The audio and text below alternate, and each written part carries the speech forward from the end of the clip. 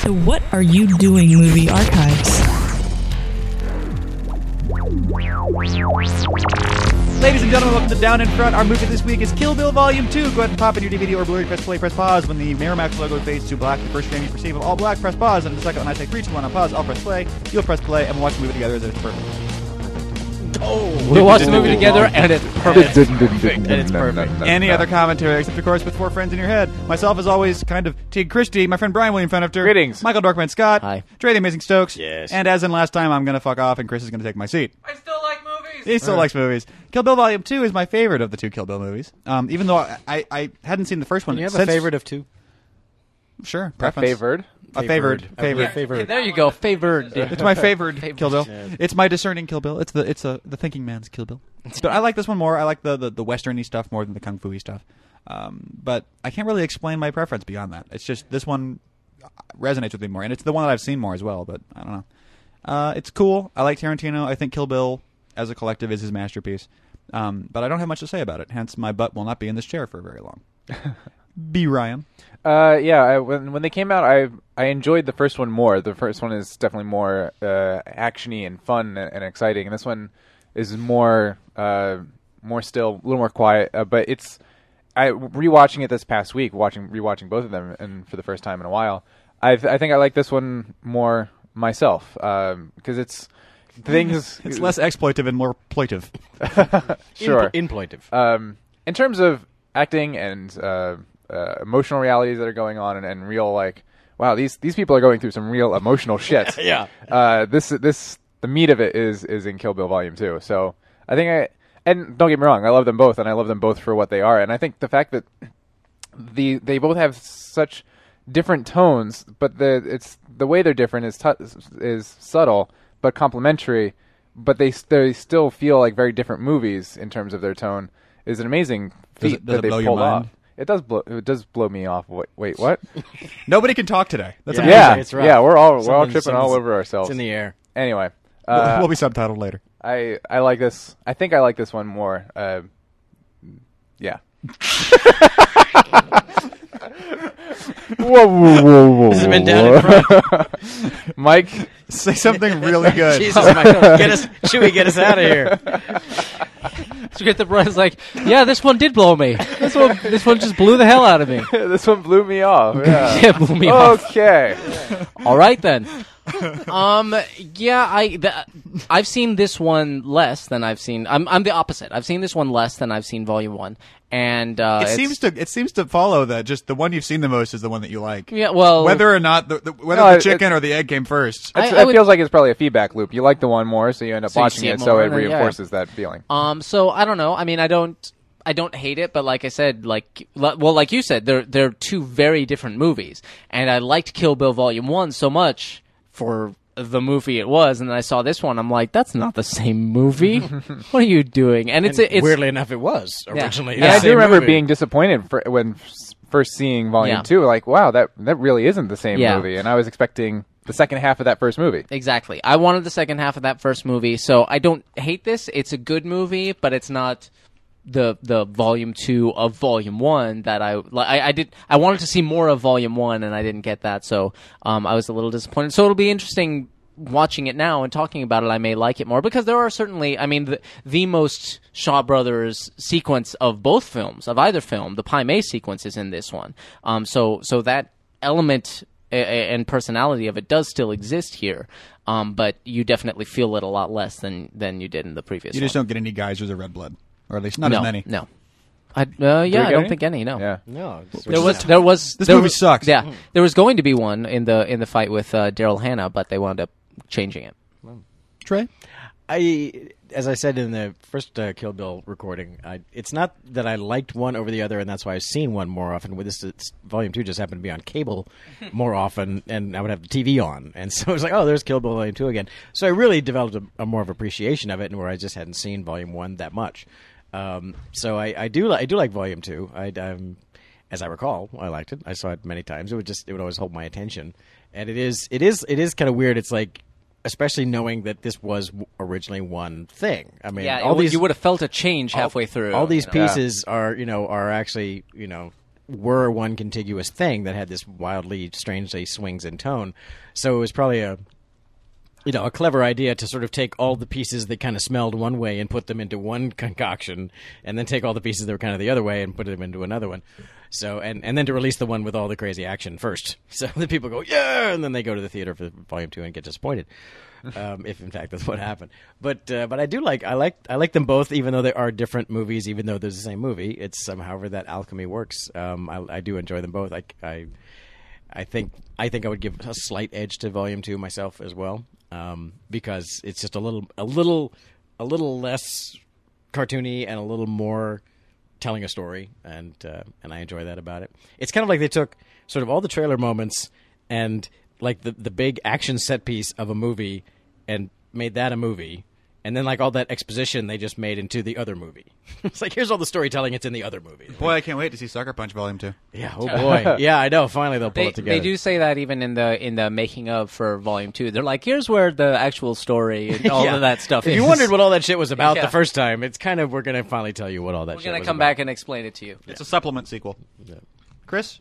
No, I really don't have anything much to add because these guys have already said everything that I could possibly have in my mind about Volume 2. It is our job. Yeah. I agree very much with Dorkman that what I love about the Kill Bill series is mostly in Volume 1. I do love the Pei Mei sequence. I love that character. I think Gordon Liu plays it like to 12. I mean, we need to make up a new Spinal Tap reference for Gordon Liu. Yeah. In that he just completely just goes. It's funny with because it. it's my least favorite sequence. It's the one where I kind of go, okay, this is where I go and get work done. But see, one of the things I like about Tarantino is just how unapologetic of a Exactly. director he is in that, no, this is Yeah. fucking cool, and I don't care what you guys I'm gonna say. fucking do I'm this. just going to do it, and I'm going to own it, and we're going to take it's it as gonna go far as we on can. forever. Yes, exactly. As long as I want it to. And even if I don't enjoy what the result is, I love just seeing the fact that he's just still doing it, and that still wins me over a little bit, and probably gives me a little bit more yeah, see, forgiveness points. that for me that approach totally failed in Death Proof, because as a movie that you can skip Yeah. the first hours, like, Quentin, I get what you're doing. Right. Yeah. Those were bad movies.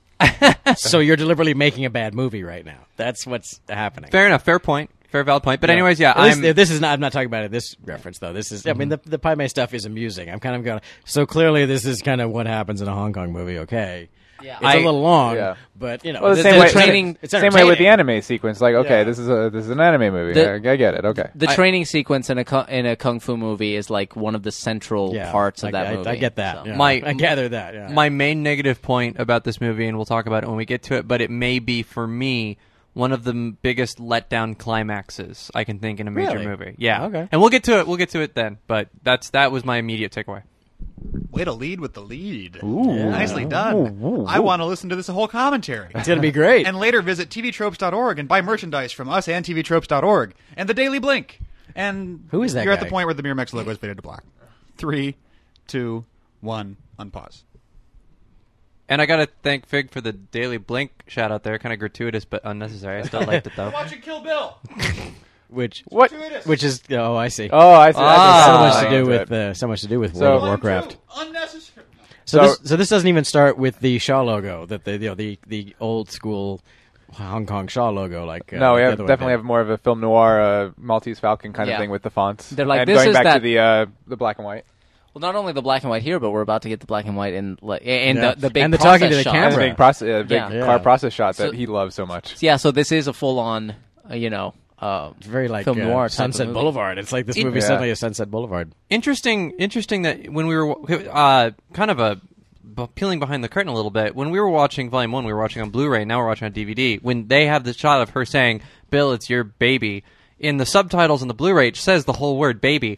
In the DVD, it shows It- B-A ... It's like your- it got it's- cut off. It's your babe, which is what she actually says. I think. Yeah. It's like she actually says, "It's So- your babe," and she doesn't get to finish it. So the guy that did the subtitles for the DVD and the guy that did the subtitles for the Blu-ray Yeah. made their own distinctive subtitle choice. exactly. Yeah. I've noticed that recently. I saw in The Wire. I saw some really interesting. Like, wow, you really didn't understand what that line was, did you? My favorite was that Brian may remember this. They're talking about they're looking for a nail, and they can't find a nail that was laid in the street. It's a piece of evidence, and later they say, yeah, some poor bastard. It's probably in a tire. Is the gist of the line. The way what the guy says is, it's probably in some poor bastard's radial. The subtitles say radio. Yeah, it makes sense that it would be in someone's radio. Yeah. that's what happened to it. To be fair, that's a hard line. That line is kind of jumbled and muffled. But not As many lines. in context, though. It's kind Yeah. of like, what radio? Reminds me of the old Encyclopedia Brown thing where they solved it by saying, well, it's only an arrow flight away. And the guy that was innocent said, well, go upstairs and look for it. And the guy that was guilty said, well, go outside and look for it. An arrow flight or a narrow flight? That's, yeah. They ran out of ideas later in the later days. Of Well, the Donald J. Encyclopedia Brown. Sobel was, not exactly the Yeah. cream of writing. Wow. You actually know the... Oh, I was a big Encyclopedia Brown fan Nice. as a kid. I was too. I couldn't have told you who wrote it. But You could almost say his knowledge of it is encyclopedic. I'm gonna kill myself. Kill Bill first. Yeah. It's a great little wedding chapter. I like that they just such an openly do a retcon there. It's like it wasn't a wedding; it was a wedding rehearsal. It's such an odd distinction to make. You're like, yeah. This guy's name is... But it Bo Svensson. Yes.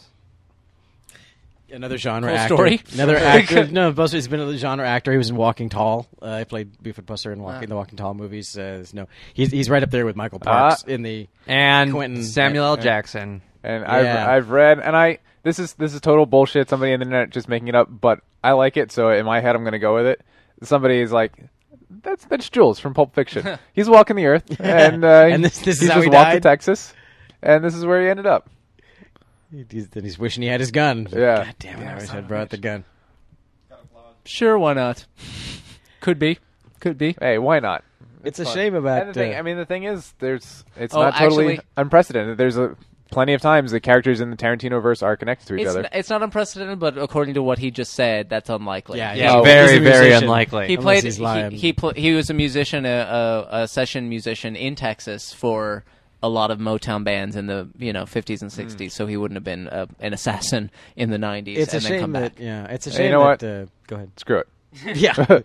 It's a shame, though, that Sam Jackson lying. has crossed into that world where suddenly if he shows up, it's like, oh, Sam Jackson! And there's a whole thing. Where Yeah. it's like, I mean, it's my least favorite part of this scene. It's like I like Sam Jackson, He's very good, but it's kind of like now the scene's about Sam Jackson all of a sudden. right? And, or at least this section of the scene is about Yeah. And it's just- it takes the focus And away, you- and it puts you the know, focus on Sam you Jackson start- for no real reason. Yeah, and you start thinking like, well, he didn't just. What's he get- gonna do? They Yeah, didn't he just bring him in for no it's- reason. He didn't just get killed. It's the Drew Barrymore in Scream. yeah. It's like, well, what, Yeah. clearly this is the lead. yeah, she's.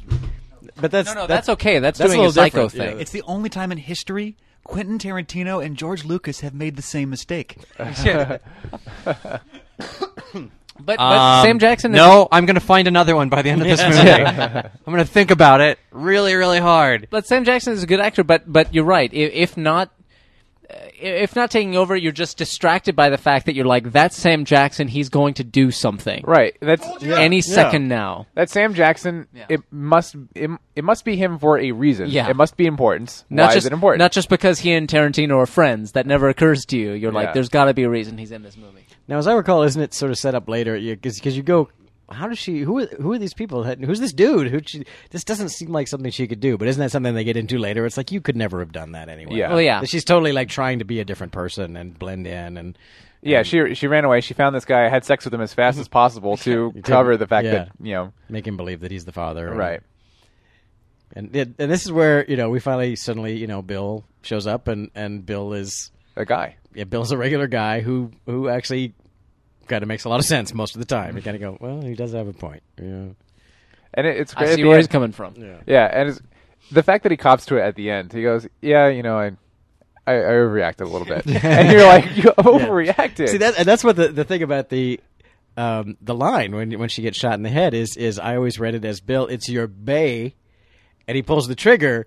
Yeah, I was like, oh, he's shit. like, oh fuck, was she about to? Oh god damn it, Yeah. god damn it, that's literally how I always interpreted Yeah. that. See, I I agree. Yeah. I interpret it as, oh, it's your baby, and that knowing what's about to come, he's like, it only made the betrayal and the emotional cheating of it that much worth. Because I was thought of it the opposite. That literally he was already in the act of pulling the trigger, and she was trying to like but no, wait. Yeah. You know, and So she was trying to stop him, but it was too late. And then he's like, "Oh God, damn it!" It's the as you're closing the car door and you're actually looking at the keys in the ignition, but you can't stop your hand.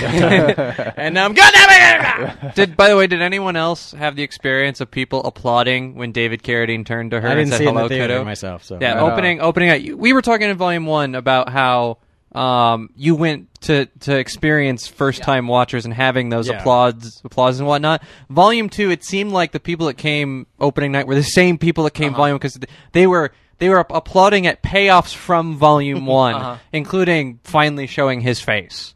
Like, they were that excited about it, and it's definitely one of the more interesting film going experiences I've had. Originally, Tarantino wanted Bill to be Warren Beatty. Yeah. that would have been fun. And Warren Beatty was the one who went, get David Oh, Carradine. You know, David Carradine. You know who else they asked to play Bill? Kevin Costner. Ooh. who did Open Range instead. Yeah, who did? Yeah, good for him. Good. Yeah. Yeah, you probably got That's better for the both of us, I think. that actually would have been that. Either one of those would have been really interesting. I think Warren Beatty would have been interesting. especially I don't would have know. been really Oh interesting. man, It would have been as great with Costner, but Warren Beatty would be my preference. Yeah, Yeah. just to see where he would go with that. That would have been really cool. Yeah, I think this was the scene that they were talking about, the behind the scenes. Tarantino and Carradine were talking about it, and Tarantino says to Carradine, "I think this is your best scene in the movie." And Carradine goes, "I think this is the best scene of my career." Yep. Carradine, he's one of those guys who became an icon, even though he never did anything that was particularly notable, because he was a genre guy, and he was kind of associated with, like, he comes from a background of schlock. You know, David, his father was doing terrible. You know, his father's like known for like the 3 good movies he was in, and not the 1,000 movies that were awful that he was also in. You know, well, it's really Carradine Sr. was like, the mad scientist in 1,000 B movies and so on. It's just he was in Grapes of Wrath. One time he was in a good movie. And then, of course, the fact that people of my age demographic were introduced to this man by Kung Fu: The Legend Continues. Yes, and that's why this from, movie works. You know, he makes sense in this series. I Am Kung King. Fu guy. Yeah. And I know him from the original Kung Fu. I watched that show. That's how Americans got the idea of Kung Fu. I can't It's watch from David Carradine. It's really funny because going back and watching the original Kung Fu, I can't watch it without picturing Bruce Lee being really pissed off stage. that I was going to say that's the show that originally was supposed to be Bruce It Lee. was supposed to be Brit, but it has to be a white guy because apparently Americans won't accept a Kung Fu guy that's Asian. Yeah, but the consolation, Mr. Lee, is you do get to play Kato in the Green Hornet. Yeah. Awesome. Did you see?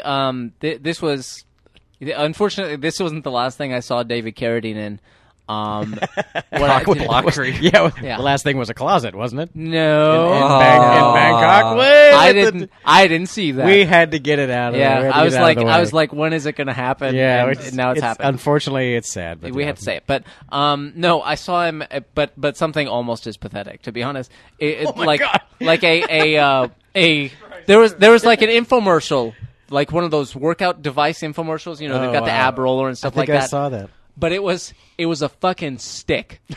Like, it was a stick. You just hold one end and then the other, and he's like, and you use it to move, and he's like moving it around, and it's like a wide shot of him in a backyard, just like kind of moving it around, trying to hold both ends and make it look really cool. So they got David Carradine, so it will look cool. And the best part, as I recall, there's like a dog in the backyard who just up and gets bored. He's like, I can't be seen with this, no. and like stands up and runs out of the frame. It's like, oh no, what have you done? Oh dear. But it was really sad. I'll have to find that, or Matt will find it or something, because it's like, I can't believe I'm watching this, and they're doing it totally straight face. They're like, yeah, for exercise and meditation, and no, stop it.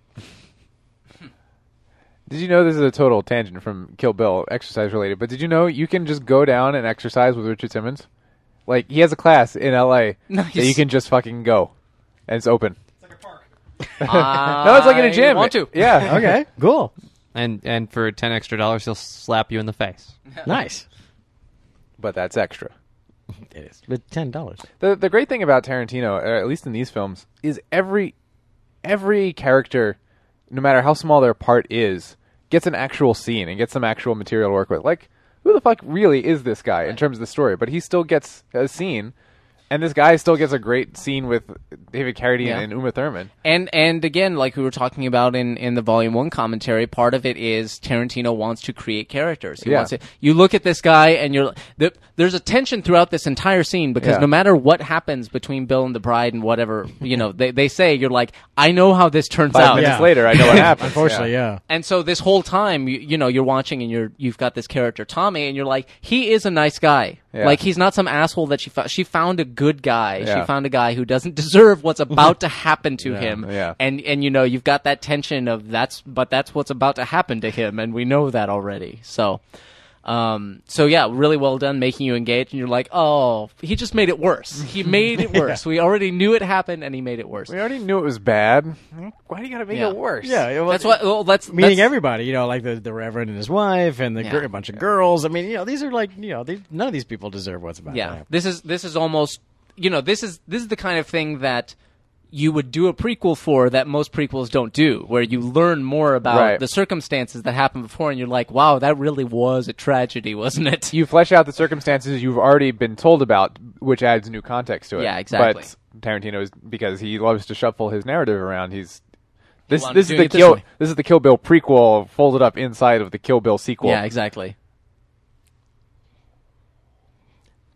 Now, do we know whether or not this sequence was also decided to be black and white? Because it looks to me like it was deliberately black I think this is deliberate. I think. Yeah, I think Yeah. Because it's, it definitely part has of that that film noir tone. Because getting a good black and white look is not just turning off the saturation of color. I Yeah. mean, if, Yeah. if you're shooting good black and white, Well, you- look at you the have- bloom. Yeah, and you can do that as a post process. But I'm thinking this looks. There's everyone's got such heavy back and top light that I figured that I'm hoping, I'm giving them the benefit of the doubt that this was deliberately shot to be black and white. Do you think she knows Yeah, I she's think about so. to die? No, I don't think she does. I think She says- I think she's hoping. I think she doesn't know one way or the other. She's just Yeah. going. There's nothing she can do. She's like, Yeah. Bill, just try and not, do No, the I thing. think because when she says thank you right there, it's a think real she- genuine Yeah. thank you for being okay with this. Yeah. Okay. And she's- then and I don't she's- know if it happens in the sequence here or if we come back to these This is events an amazing later. oneer, by the way. Yeah. But I think it is here now. We dolly out and then we watch the Viper Before, Squad come yeah. in. And then she has a reaction that you only hear, but it's very much along the lines of, what the fuck are you doing? Yeah. Yeah, she screams "No, Bill" once Yeah. they come in, but yeah, and then at the end when they have their conversation, he goes, "Did that really surprise you that I did that?" And she's like, "I knew you could do that, but I didn't know I you'd didn't do think it to you me." would. No, Bill. Yeah, Yeah. there.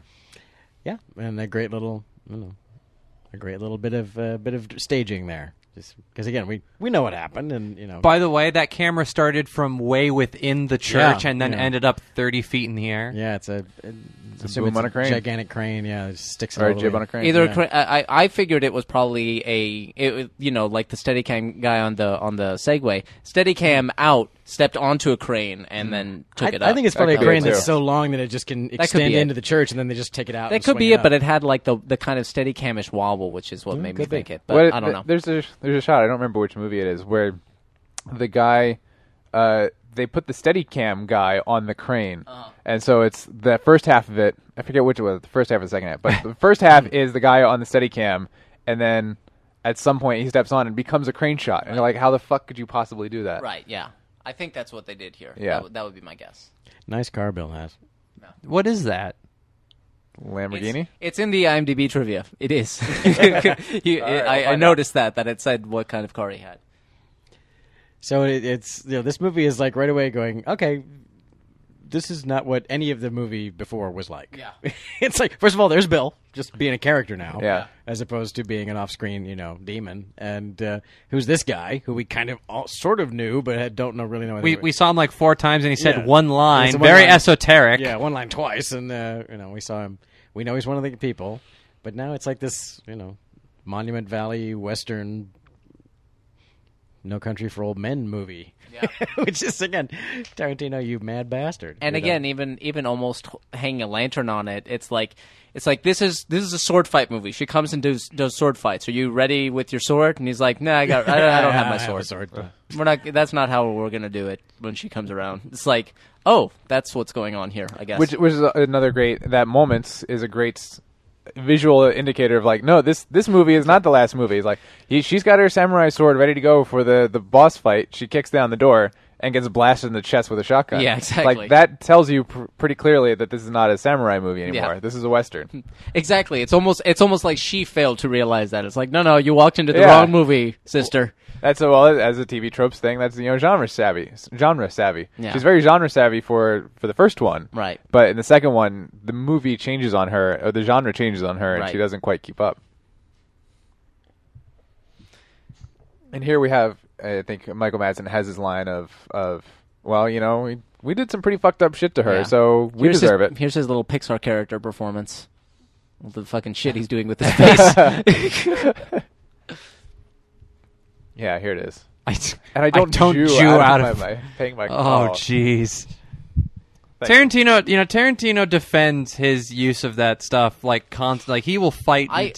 To an extent, I agree with him. He's like, that is what the character would yeah, say. it is what the character would say. But he also says, we should take people should be shouting it from the rooftops constantly and just take all the power out of it.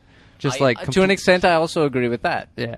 That's why I use so many naughty words. That's one of Because the- I'm that's one of like, the- people, it becomes not so big a deal. I'm doing my part. That's one of the weirdest. Shut up, you Fuckity faggots. fuck. Faggot socialists. Yeah. Faggot, shit ass, cunt bag. Cunt. I agree with that to an extent, although in Pulp Fiction, he's really just getting a kick out of saying nigger to Sam Jackson.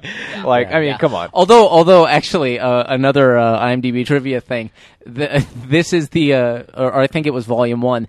It was the first movie where the word fuck was said fewer than 100 times of Tarantino. Tarantino's. The first Tarantino movie where it's said fewer than 100 times. So he's maturing as a yeah, filmmaker. and That's it was important. only 17 actually. It's only said 17. It's one of those strange. In both volumes or just this one? I don't remember. I think I read that in the first one, but I may have referred to both Wait, volumes. I have a Confucius for you.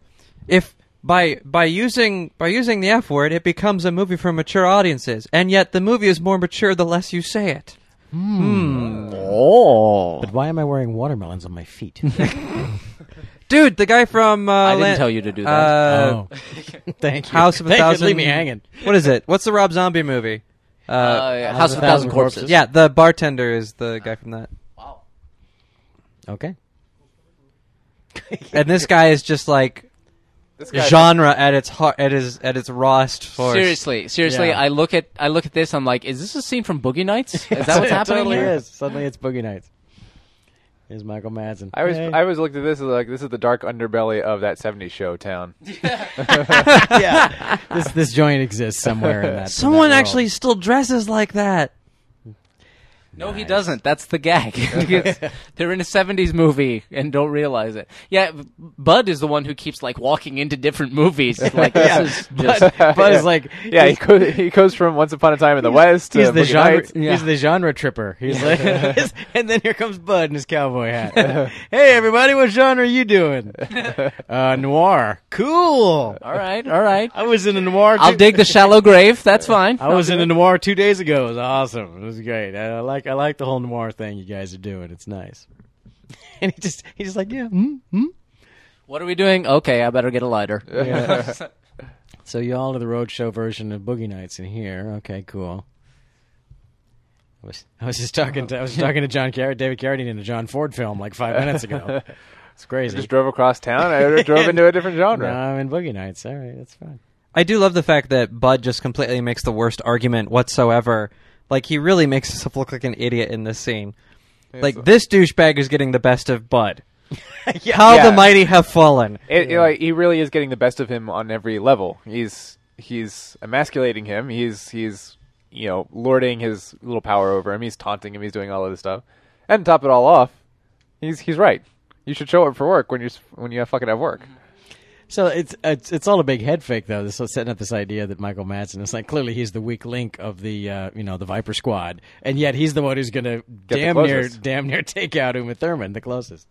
I don't know. I never got that impression from it though. I think it's because it's just Michael Madsen, and I have no problem being scared of Michael Madsen and knowing of his. Cut a guy's ear off once, man. Yeah. Calls him a kid, too. That's pretty funny.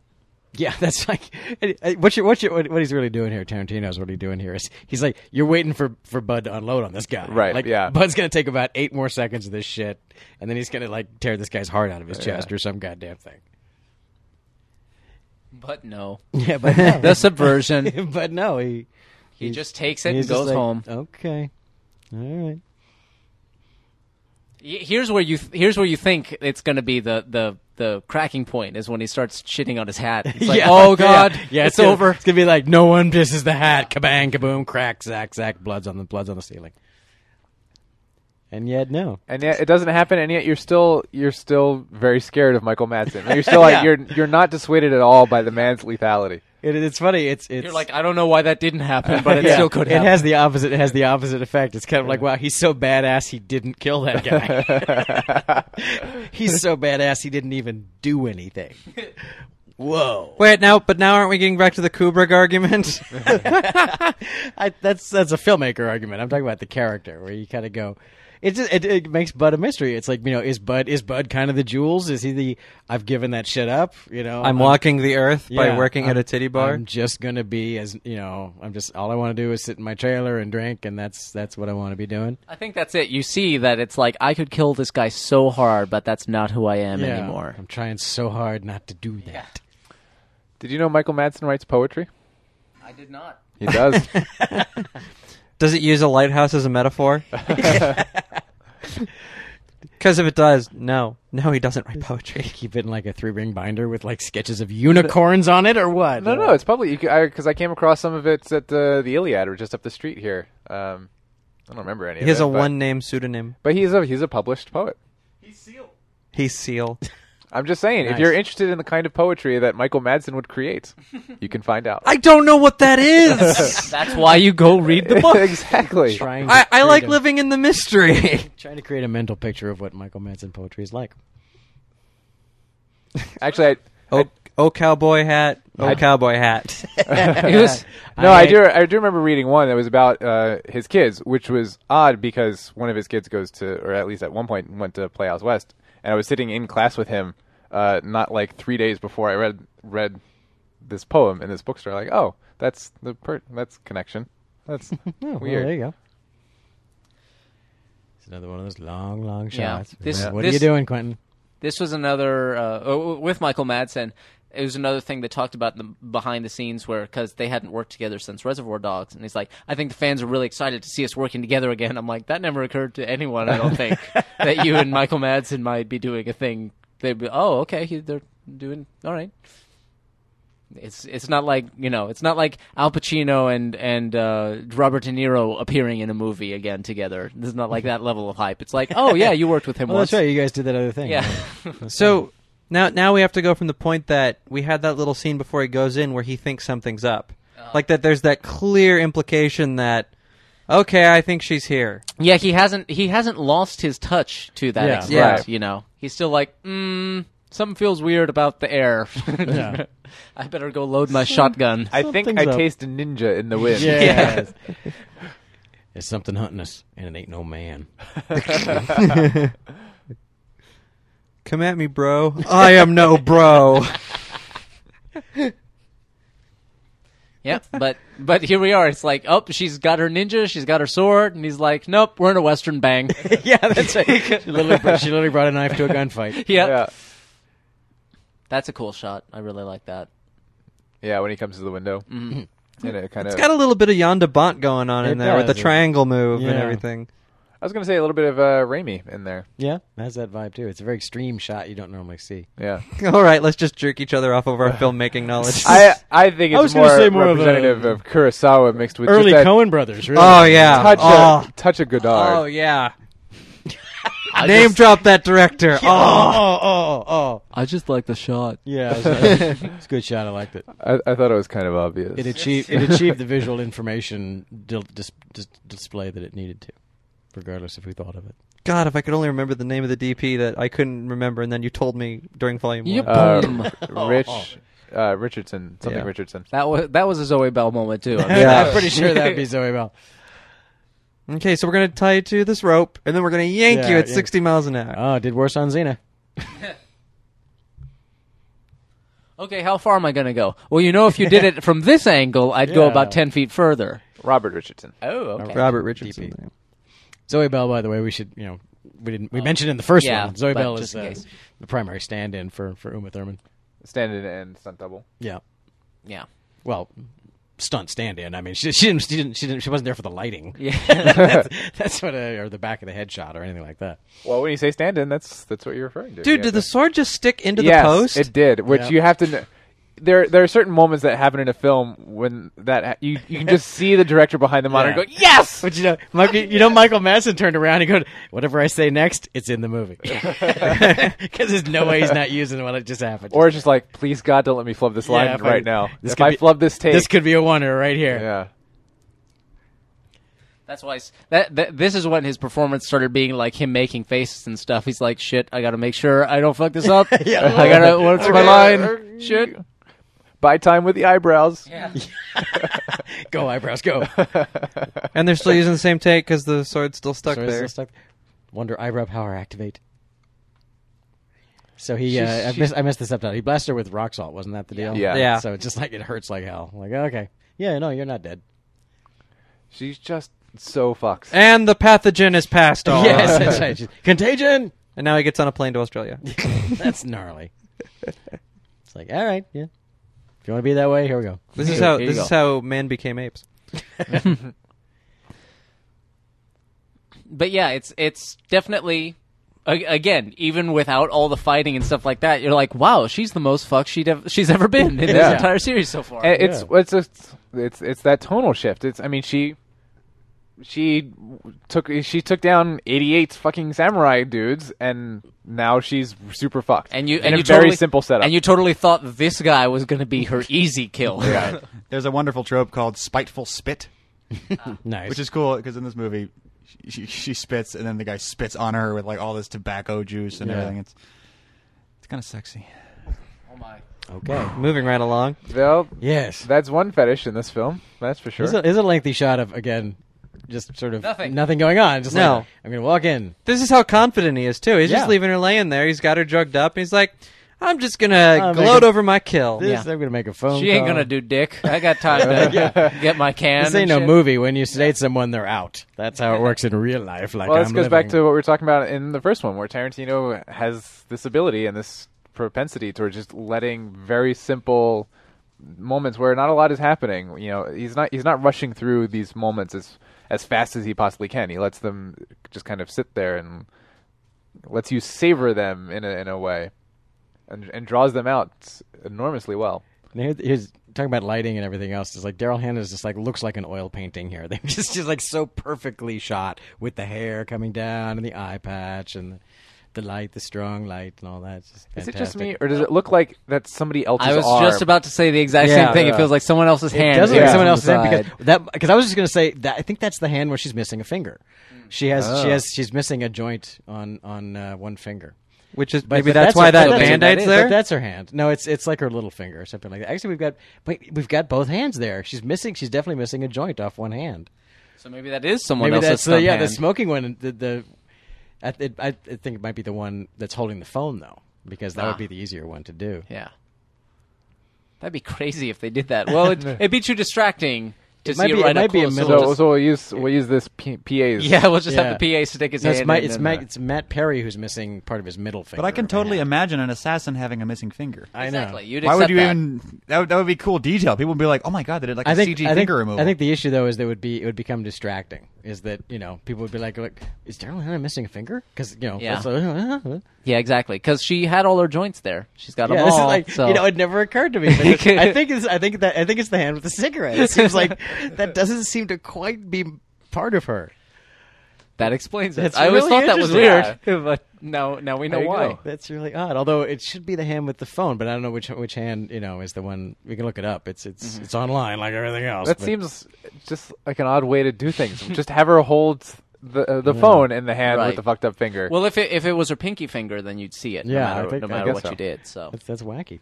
But, there you go. If that's true, then that's one of those great problems of movie making. It's like just to get a shot of Daryl Hannah, we had to do a fucking magic trick just to try and get that to work. Took 4 hours of rehearsal so she could smoke a cigarette. we have an aspect ratio change here, which is index finger is missing. Left So hand. that's the phone hand. that was the fun hand. Okay. but she still had all. She had the finger, but it fingers, makes so- more sense for the phone hand because it just sits there against Right, her right, face, right. Yeah. as opposed to trying like someone else Yeah. smoke a cigarette for her. But it still seemed like that was someone else's Yeah, hand. it still didn't seem to quite. Maybe appreciate it. maybe they just did it with both. Maybe they did like a Who's Line thing to be like, fuck it, because Maybe then they're they'll just- match. Or they're just trying to make her look creepy. Yeah. Yeah, the weird like confined aspect ratio. Yeah. Um, Very claustrophobic. 4:3. It's Yeah. giving you that claustrophobic feeling. And then it just It's straight funny, opens out. I've when only she seen this on drags him cable, out. so I never saw it in the theater, so I never was aware this happened. that there was that weird little aspect change. But I thought it would go on, but it was just for that little moment. Just Okay. for her in the truck for some reason. Because that's the confined space that Yeah. she's in. I see. I guess. They did that. Whedon used to do that on Buffy sometimes, where he would create specifically restrictive shots Really? to make you feel like when Buffy's mom dies and she's in such a traumatic. Spoilers. Oh God. Buffy's mom dies, and the policeman is interviewing her, and the policeman is taking up 85% of the shot, and then Buffy's in this little sliver off to the side, as if to describe how claustrophobic and restricted she feels. Directing!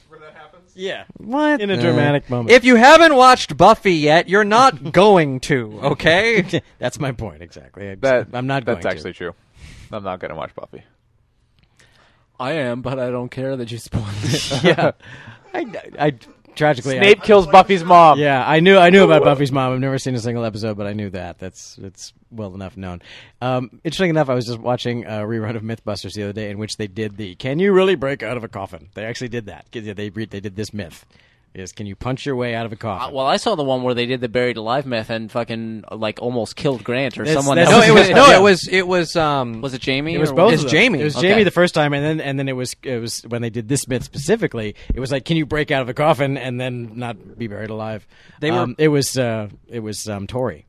they were Tori. He was wearing breathing apparatus. Oh right, I remember. And No, I remember. everything. I remember the Tory one. Yeah. They were like really panicked about Jamie. Like his Yeah. heart rate was going up and his breathing was becoming. They were like, And "Get him out! Get him out! Get him out!" And it's also because the coffin was caving in. The actual space he was in was starting to collapse. So before they could even test, like, can you dig your way through? It's like he's just going to get crushed. See, even this guy gets some good screen He time. gets a little moment. Yeah. The MythBusters did the thing where they said, well, first of all, with this little tiny, punch radius, can you actually make an impact? And they kind of, in a way that I would argue with, said that you could. The issue is more you'd run out of air before you could probably do any real useful damage. You would probably have Now- to, in the course of things, exert yourself enough that you would run out of it. You would Yeah, use whatever air you exactly. had. Now, of course, I'm saying that as if that's about to happen, but it's actually it's about 45 minutes away because Yes, that's because true. we're going to see a Hong Kong movie first. Jump out of this Western for a bit and Yeah. jump back in. But this scene again, I love this scene. It's here. it's a long, excruciating scene, but it's it's great. Where it's like Michael Vance is just like so fucking awful. Yeah. He's like, I'll give you a flashlight Yeah. just so you got your shot at getting out. Yeah. I mean, I'm Because not. that's part of the code. It's like well, professional courtesy. it's like well, it's almost like a James Bond villain thing, but they're aware of it. He's like, I'm not going to kill you. I'm going to give you your shot to get out of this. Right. I'm going to put you in the ground and walk away, and if you can manage it, then great. I'm going to give you your chance. Yeah. But I'm not going to help you, other than give you a flashlight. Yeah. And if you want to be a dick about it, I'm not even going to do that. Yeah. I'm just going to make it awful. Yeah. I'm going to burn The your eyes fact out of that- your fucking head. that he can compel even just that small amount of compliance. There's something about that is so terrifying that somebody can force you to behave against your will. So that you are easier to kill. That he Yeah, exactly. That he legitimately asks her the question. He's like, "Would you like me to burn your eyes out of your face, Yeah. or do you want me to That give it- you a flashlight?" That's the thing. It's like he's giving her the honest, legitimate choice. I'm giving you a choice, and then obviously, the only logical choice is the Right. one or the other. But still, it's awful. Now this is a great little montage here, and this the fading light, gag as the coffin is gradually closing down is great. It's great stuff, and the fact that this scene goes on and on and on and on and on. In total blackness. Yeah, and then even when it lights up, it's not like it gets better when the light goes on Yeah. because it's like, oh god, that's a tiny fucking space she's in. And as someone who potential torturers out there, listen up. As someone who I have a little problem with claustrophobia, this scene like Noted. yeah, exactly. So I know someone just wrote that one down. I wonder how that Buried movie handled this. If it handled it similarly. Yeah, wasn't there an entire freaking movie? Yeah, that the came Ryan out Reynolds recently. movie, yeah. Well, then, and every single CSI has dealt with at least one person being buried alive at one point. Yeah. We only have 12 hours! No, We have to find them. But this scene is particularly effective. First, there's the blackness, but then just in general, just even when the lights are on, when she gets the flashlight out. Yeah, it's like, this is still, not better. It's still just like, oh, God, Jesus. I mean, it's like, just the... I still have my eyes for this. Yeah. Just the thought of it, of just like, okay. But tremendous sound design right here. That You gets us hang through out the black. inside of puppets sometimes. Yeah, and sometimes I've had a problem with it, yeah. I've done it underwater even sometimes. You're a strong man. I'm If you'll hang out in a creature underwater in the dark afraid... with claustrophobia. I'm afraid of fire, speed, and high places, and I still would have been a goddamn astronaut if they'd let me. You're more afraid of not getting a paycheck. That's right, exactly. No, it's just that you were more afraid of James Cameron in that particular scenario. Yeah, it's true. Actually, well, I tell you, well, of course, as with any phobia, it's like it helps to be doing something. I mean, it's like if you just want to go, I'm in a really small space that I can't get out of right now, then your mind just eats itself. If you're there for a reason, you have something to focus on. Well, now we go to black and white, right out of color, and it's the exact same shot, but it looks like it's a different film. It totally does. Yeah, It might does. be. This is as noir as it gets. I mean, Yeah. this is pure noir. This Yeah. is literally what noir is like. Now, this might have been adjusted because this has a look of being kind of This is Maybe very it's contrasty. artificially blown out a little Yeah. bit. Tarantino, though, is the kind of guy who is, such a gearhead, so to speak, that he would be like, I want to use this film stock for this sequence. Yeah. So It does have grain amped up Yeah. as well. And so that could totally be Well, that's After Effects. Yeah, post process. We're not seeing the bloom. That's the difference. That's what makes me think that this is a digital black it's and also, white. and this was right around the time of Sin City, wasn't it? Or Sin City was This a is little few later. years Sin City before. was a few years. 2006, I think. Oh is no, you're right. Yeah, I Sin think City. you're right.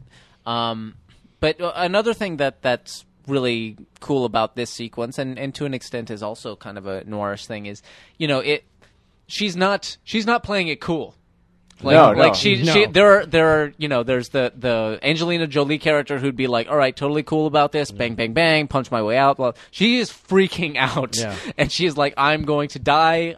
This is not cool, and blah blah blah. So, and that makes her more of a person, and you empathize with her. Yeah, it makes her the fact she does the human thing. She freaks out and she loses her shit, Yeah. and then she gets her shit together. Right. That's the human thing to do. Yeah. It's the Angelina Jolie, like you said, or the Arnold Schwarzenegger, completely cool all the time. Right. That kind of one note performance. That's less bad. interesting. It's badass, Exactly. but it's not human, and therefore it's less interesting. We pointed that out, especially in terms of females trying to be like, action. They often do the Tomb Raider mistake, which is like she Right. has to be tough as nails. Yeah. It's like no, she could, she's more.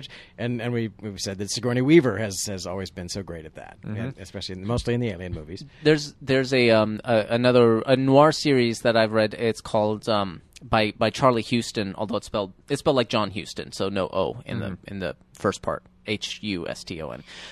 He wrote a series of novels. The first one's called Already Dead, and it's a vampire detective noir series. Nice. And it's really cool. The main character's name is Joe Pitt, and it's when you were talking about giving her the choice of burn your eyes out or I'll give you a flashlight. In those books, one of the things that makes Joe Pitt so interesting is he will be the one to nod at the mace. He'll be like, that one, fuck you, give me that. And they will spray him in the face with mace, and he knows that they were going to do it. And it's like you're in his head. It's being narrated because it's noir, and he's like, I know that I should just nod at the flashlight. I should just take it and get out of there. I need my eyes to see it. And then he'll do exactly the opposite of what he knows he ought to do. But what also makes him so interesting, he's a first-person narrator, but you can trust him as a narrator. He's a reliable narrator because he doesn't try to make himself sound cool. He's like, when he gets maced in the face, he's like, and I was crawling and screaming and crying my eyes out on the ground. So it's like, he'll totally tell you exactly what's happening. He doesn't try to cool himself up. I'm like, I like this guy. I can trust him. And that's again, always a more interesting character than just like, I was totally chill about it. Because it's human, and that's ultimately the definition of an interesting character, or the amount of interesting that a character has is how human they are, and how how truthfully human that this fake construction of a person Yeah. is to a real life person. How three-dimensional you can make this two-dimensional creation contrivance. If you're in the situation being like, yeah, that'd be me. Yeah. That'd be me losing my shit right there. Yeah. I can relate to that. So here's the setup, talking Yeah. about the And this is 5-point palm exploding heart technique. what's so interesting about Tarantino and his structure thing is like this. The whole Pai Mei sequence, and specifically the 3 inches of karate chop through the wood, like, and that's a Chekhov's skill thing. In a normally structured film, you would set up her ability to karate chop from 3 inches in the first 5 minutes, and then you would forget about it. And then an hour and a half into the movie, she would pull that out and Like, go, oh, yeah, she that's can do the awesome. thing." Yeah, that's great. That's the way you should do it. Here, you throw her in the situation where she needs it, and then you tell us about Right. how she came to get it. It's a very weird, almost Deus Ex Machina thing where it's like, oh, lucky I have this skill. Yeah. But because it spends so much time setting up the skill, and because it's so plausible, because you're like, well, technically this is a kung fu movie. We didn't have a training sequence. Here it is. Of course she would learn that skill. Well, it's great I'm because glad she's getting out. It creates suspense because you literally, like in a more ham-fisted movie, and often does, you wouldn't go, well, this is why we saw that fucking scene of her learning to do that. Right. You know, it's like we're like, how the fuck is she going to get out of that? And this scene, the nice thing about the Pai Mei sequence, the good thing about it, from the payoff point of view, is there's so much going on. There's actually 2 setups in the Pai Mei thing. There's also the pulling the eyeball. Yeah. Is another setup that when it finally gets paid off, you go, oh, okay, that's what that was about. But you watch I know for me, I watched the entire Pai Mei sequence. And the punching from a hand's breadth away is only one minor part of it. By the time we get back to the coffin, I was like, okay. And then she started to do it. I'm like, oh, okay. Yeah, I didn't put it together until that moment. But it can also add tension as well, even if you do make the connection, because a large portion of the sequence is, does she successfully learn how to do this? Did she go through her whole training and never actually manage to get this? Yeah. You know, and if so, then she's fucked. Right. Even though she was right there, even though she trained with the guy to learn how to do this, did she actually successfully learn this skill? And at the end, you see that she did. I'm working on a show right now that we did a segment about a thing that's called dim mak. Are you guys familiar with this? I've Death is that touch. with the I've heard little, the- is that with the little shrimp? No, it's It's the sauce. It's Oh, it's the sauce. yeah. It's the sauce. it's number 45. Yeah, that's when they bring the little things around. You take them off the tray. The dim tuck. Dim mak is a death touch, which is a thing that actually happens. And the host of the show, it's sort of the Anthony Bourdain kind of thing. He goes somewhere and they, oh wow, wacky customs, and they're like, all right, death touch. We're gonna go see what this guy does.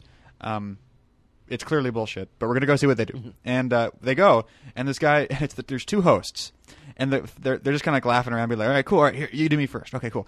And he does it, and the guy's down for the fucking count, just boom, down, and screaming and yelling and can't breathe. And the way it works is, generally, I couldn't do it, much less demonstrate, but I can explain the concept, is that when you hit him, and it's not like a massive punch, it's not like that, it's just you make a paper, if you're doing rock, paper, scissors, a paper hand, and you come up under their rib enough right that near the diaphragm. And what happens is I know where that is. it doesn't dislodge anything, it just kind of pops your diaphragm up, Well, it makes and, them- it pushes down in your lung and you can't breathe. It makes the muscle basically spasm. Right. The muscle It's is like, you I don't want to you- do that. You give and- the diaphragm a Charlie horse is basically Yeah. what's happening. Wow. And there the- is a way to undo it. You can like thwack him from the back of the neck and it undoes Ah. it or something like that. But it was the most because we're watching this in the edit bay because we're just watching the logging footage, Right. and we're all like the guy who's there, one of the line producers, he's like, you guys really do need to see this. This is badass. We're gonna edit it and make it all bullshit because it's reality TV, but you have to watch this. And we're just watching this live footage of this guy just go boom down screaming. It was just like. The second guy still had to have it done to him. Right. yeah. If you don't know, the lungs are not muscles. They're just bags. What actually inflates your lungs is the diaphragm. Is you flexing it and unflexing it basically. So if you basically cramp up the diaphragm and you can't move it, it doesn't want to do anything, then you cannot breathe because you can't inflate your lungs. I have been hit in the diaphragm. I know what that feels like. Ooh.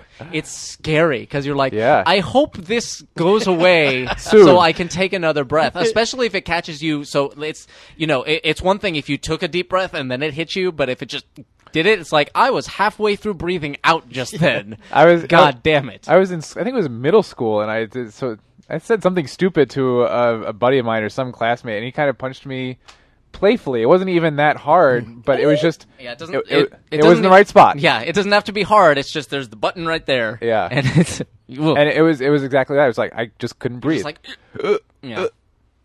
That's why I'm glad I got it removed because I wanted to have kids. In case an Now we're- operative, now in we're case pa- an operative tries to we're use that past move on the you. Yeah. we're past the point already, but there a few minutes ago Yeah, we- we've been talking a while.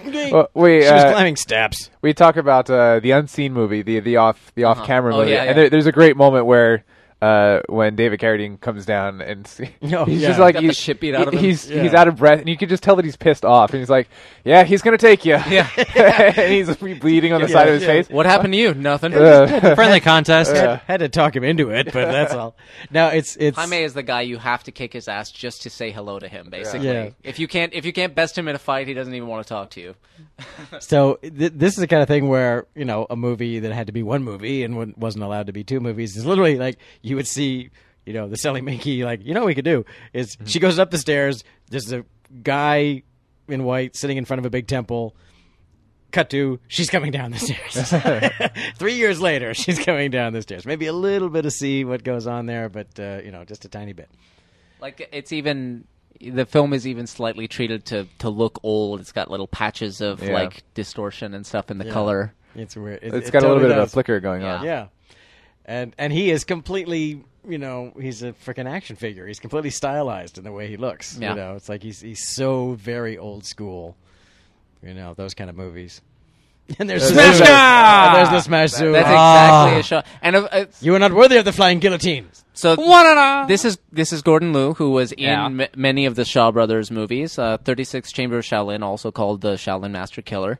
And this Pai Mei character is a recurring character in like Chinese mythology. Essentially, he's like he is the Yoda. Yeah, well, he's a villain often, Oh. and so Gordon Liu, as a Shaolin monk character, as the hero of movies, has often fought Pai Mei, has fought Pai Mei in other movies. So now he's playing Pai Mei in this one, which is a cute thing, Which which is exactly how he knows how to play Pai Mei to the T that he does. He's like, no, I got this. according to the trivia out there, Tarantino wanted to play Pai Mei, and would have, except they didn't have the time or money to teach him the wire fu necessary.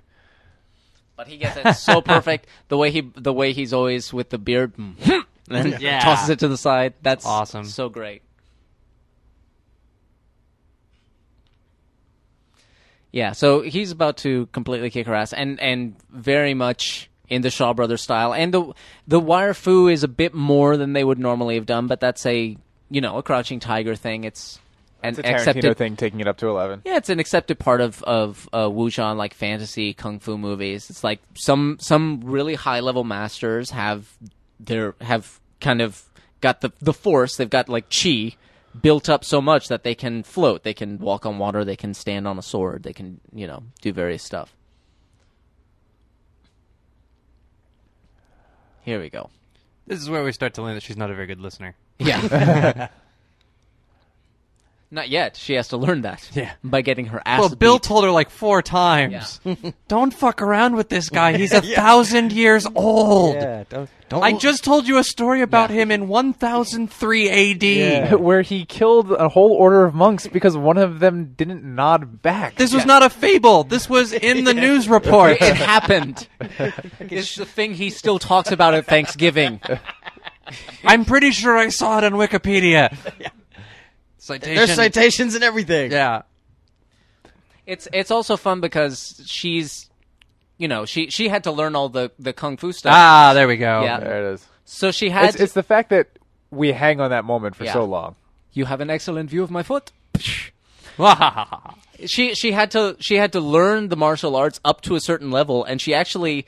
It's tricky because she had to get good enough to be able to do it badly. It's an interesting kind of arc that you have to do. They should have just filmed this sequence, 3 months in, and then Yeah. filmed the rest of the movie 6 months in. Or maybe they did. Maybe I'm giving too much credit, and this was just early on. That's why I'm here to learn. Duh. Well, isn't this sequence shot in Japan? That's so badass, by the way. No, this They was just- shot in China. Or China, excuse me. Yeah. Yeah, they shot. I don't know about this part, but I would imagine so. They shot It seems like it should have been. Yeah. They shot a good chunk of this stuff at the Shaw Brothers Studios, where they shot all of those movies. Yeah. because they just have stuff like Well, this temple and stuff just hanging Just out. standing sets. If you were Tarantino, wouldn't you say, "Can we go and film there? Could we please? Please, please, please." And if you're Tarantino, they're like, Yeah. Okay. Sure. Why not? It's like she went up the. Matrix spin. Yeah. It's like she went up those stairs. Easiest one to do. Go. Into a different movie. It's like at the top of those stairs is a different movie. Yeah. You're going to be in that movie for a couple of years, and then you're going to come back down, and then you'll be in a western again. Okay. Okay. I did want to ask you about that. You said right at the very top, you're talking about this being the weakest sequence in the movie for you. Yeah. And is it because of the genre dissonance? It's just because it just goes on too long. I think it's like we get it. Okay, fine. And it's not like I want to see it cut into 2 seconds or anything like that. But it's like, all right, it's just, this is. He's the master, and then she's gonna have to cave and learn things. Yeah, okay. And he's a jerk, and yeah. Okay. Yeah, I agree. Okay. I mean, I think we could get to the real training a little faster and probably be okay. But at the same time, they've got lots of footage and lots of time to kill, and it's this sequence, as Dorkman said, this is the longest sequence in what they're homaging is the training, and the training is because that's where it's all happening. So he's doing this homage because he can. It's just that for me, it's kind of like. It's like, it's not to the point of Death Proof where it goes on for like, okay, I know that most of these movies consist of people talking about nothing because they don't have any money to shoot anything else, but it's not what I paid to fucking see, Quentin. Come on, give me something here. So that moment, the little moment that we just passed where, she's in the armhole and she's screaming in pain and just spit comes dribbling out of her mouth. Yeah. It's certain little stuff like that I think that's the mark of really great actors of like that is a perfectly real little thing. It's not glamorous in any way, shape, or form, but it's absolutely real, and it drives home the point of what she's going through so well. And it's like if great ordinary or not great actors don't think or don't let themselves do things like that aren't really attractive or that real.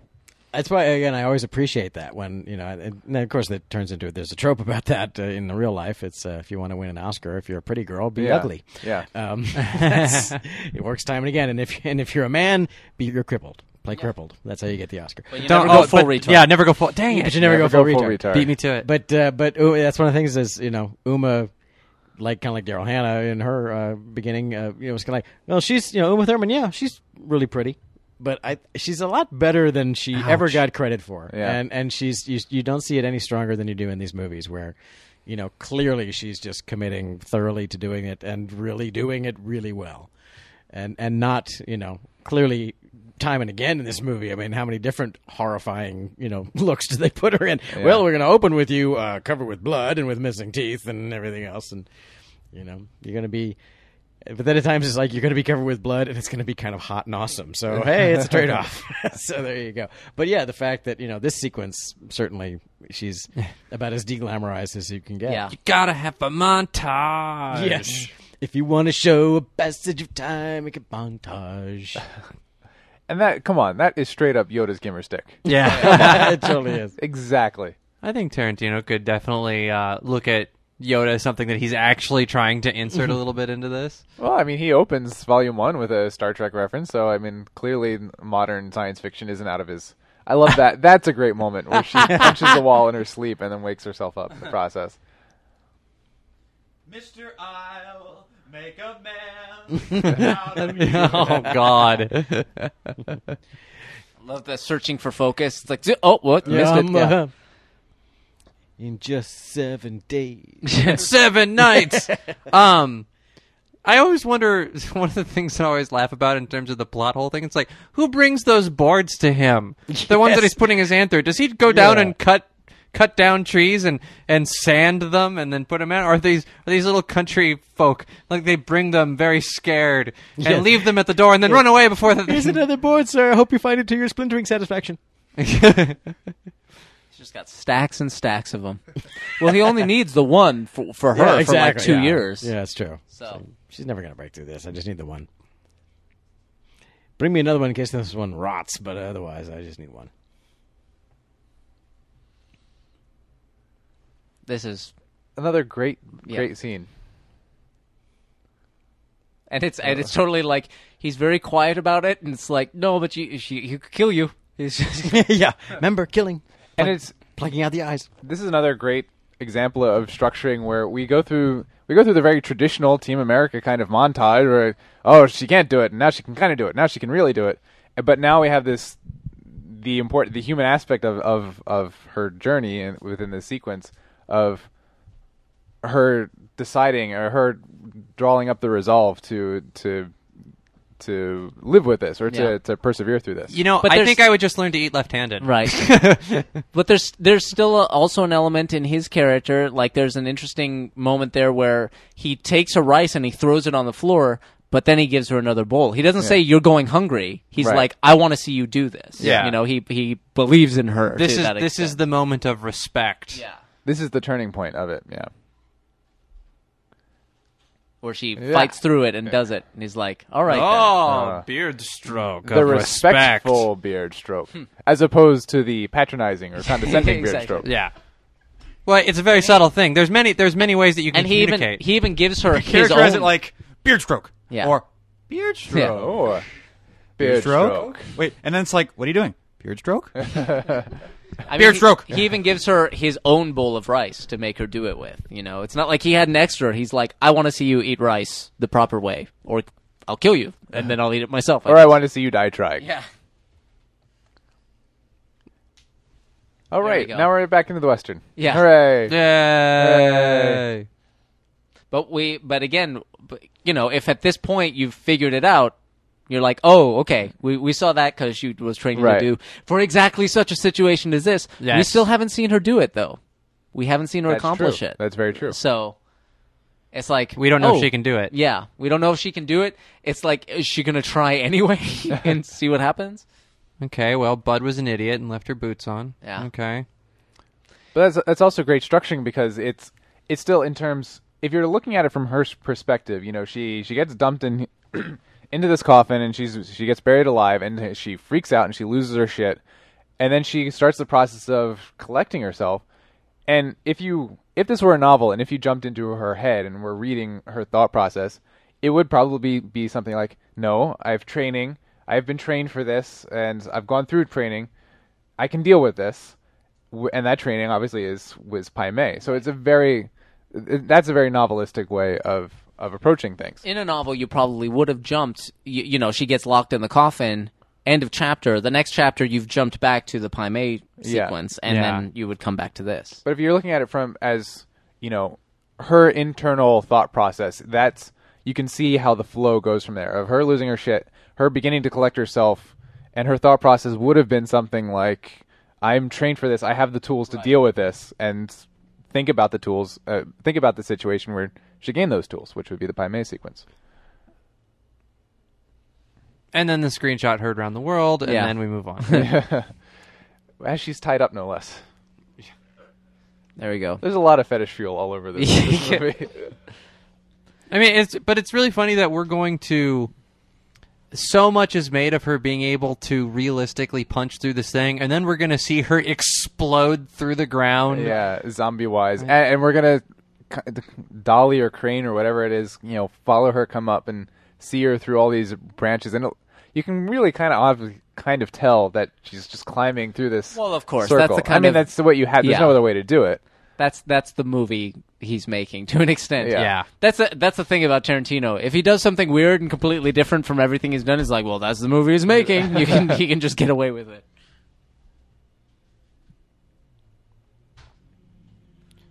Aha. Yeah, and now we're like, uh-oh. Not there. Not there. There? No. Right there. There's the one. Yeah. So do you think Bud trained with No. Pai Mei? No. Probably not, huh? No. Probably not. He trained with Hanzo. He trained with Hattori Hanzo probably, Yes. but Did they mention that? Well, he Do did they say that he imply had a Hanzo sword. if he had a Hanzo sword, I don't think Hanzo would have given him a sword unless he was, worthy. So he probably trained with him. Hanzo seems like he's. You Well, can no, train wait, with him, because- it's okay. because- In fact, Hanzo trained her. Hanzo trained her, but before he gave her the sword. We didn't see that training. right, sequence, but yeah, he referenced he says start practicing. But no, what I was going to say is that we find out later that Bill gave Bud his Hanzo sword, so there's nothing saying that he actually trained with Hanzo. It might have just been a gift. That's right. The sword has the inscription. It's a gift. It's from Bill's sword, yeah. Yeah, it's Bill's sword that was given as a gift. And again, with the structure, we didn't see her in the flashback actually accomplish it. So And there up was- we go. Yeah. Da da da da da. So there was always that question of did she ever do it? Did she manage it? Right. In the Apparently a 30-foot deep hole. yeah. I remember reading a one. Like I said, there's in the volume 1. There's several versions of the script out there. I remember reading one where she did do it. She accomplished it in the You Pai see Mei it in the sequence. training sequence. Yeah, you see it, and then she does it, and Pai Mei looks, and he's like, good, and then he moves the thing an inch closer to her. It's like, again. And then she has to start over again. But he wisely, and maybe him, maybe Sally, who knows, but they wisely left that out to leave the tension for this moment. Did she ever learn it? To leave it as an open question. Yeah. And then she gets out, and you're like, well, I guess she did. I guess she Good for managed it. her. Well, it kind of works both ways. You could kind of go, she never quite mastered it, but this time, Yeah. you know, Yeah. In desperation. yeah, Yeah. she was Really able to. funny if she got out and then she gets shot in the chest with more rock salt. yeah, but, yeah. I mean, that's Wait, Michael You think Madsen- I wasn't going to wait and Yeah, make but- sure? You kidding me? You train with Pai Mei for fuck's sake. And here again, the unglamorous. Yeah, again, Even yeah. the way she's walking. the way she's stomping across the. It's been a long day. And Alan Tudyk looks really different here for some reason. Yeah, I don't know what happened to him. I'm not sure what the It's deal weird. with that is.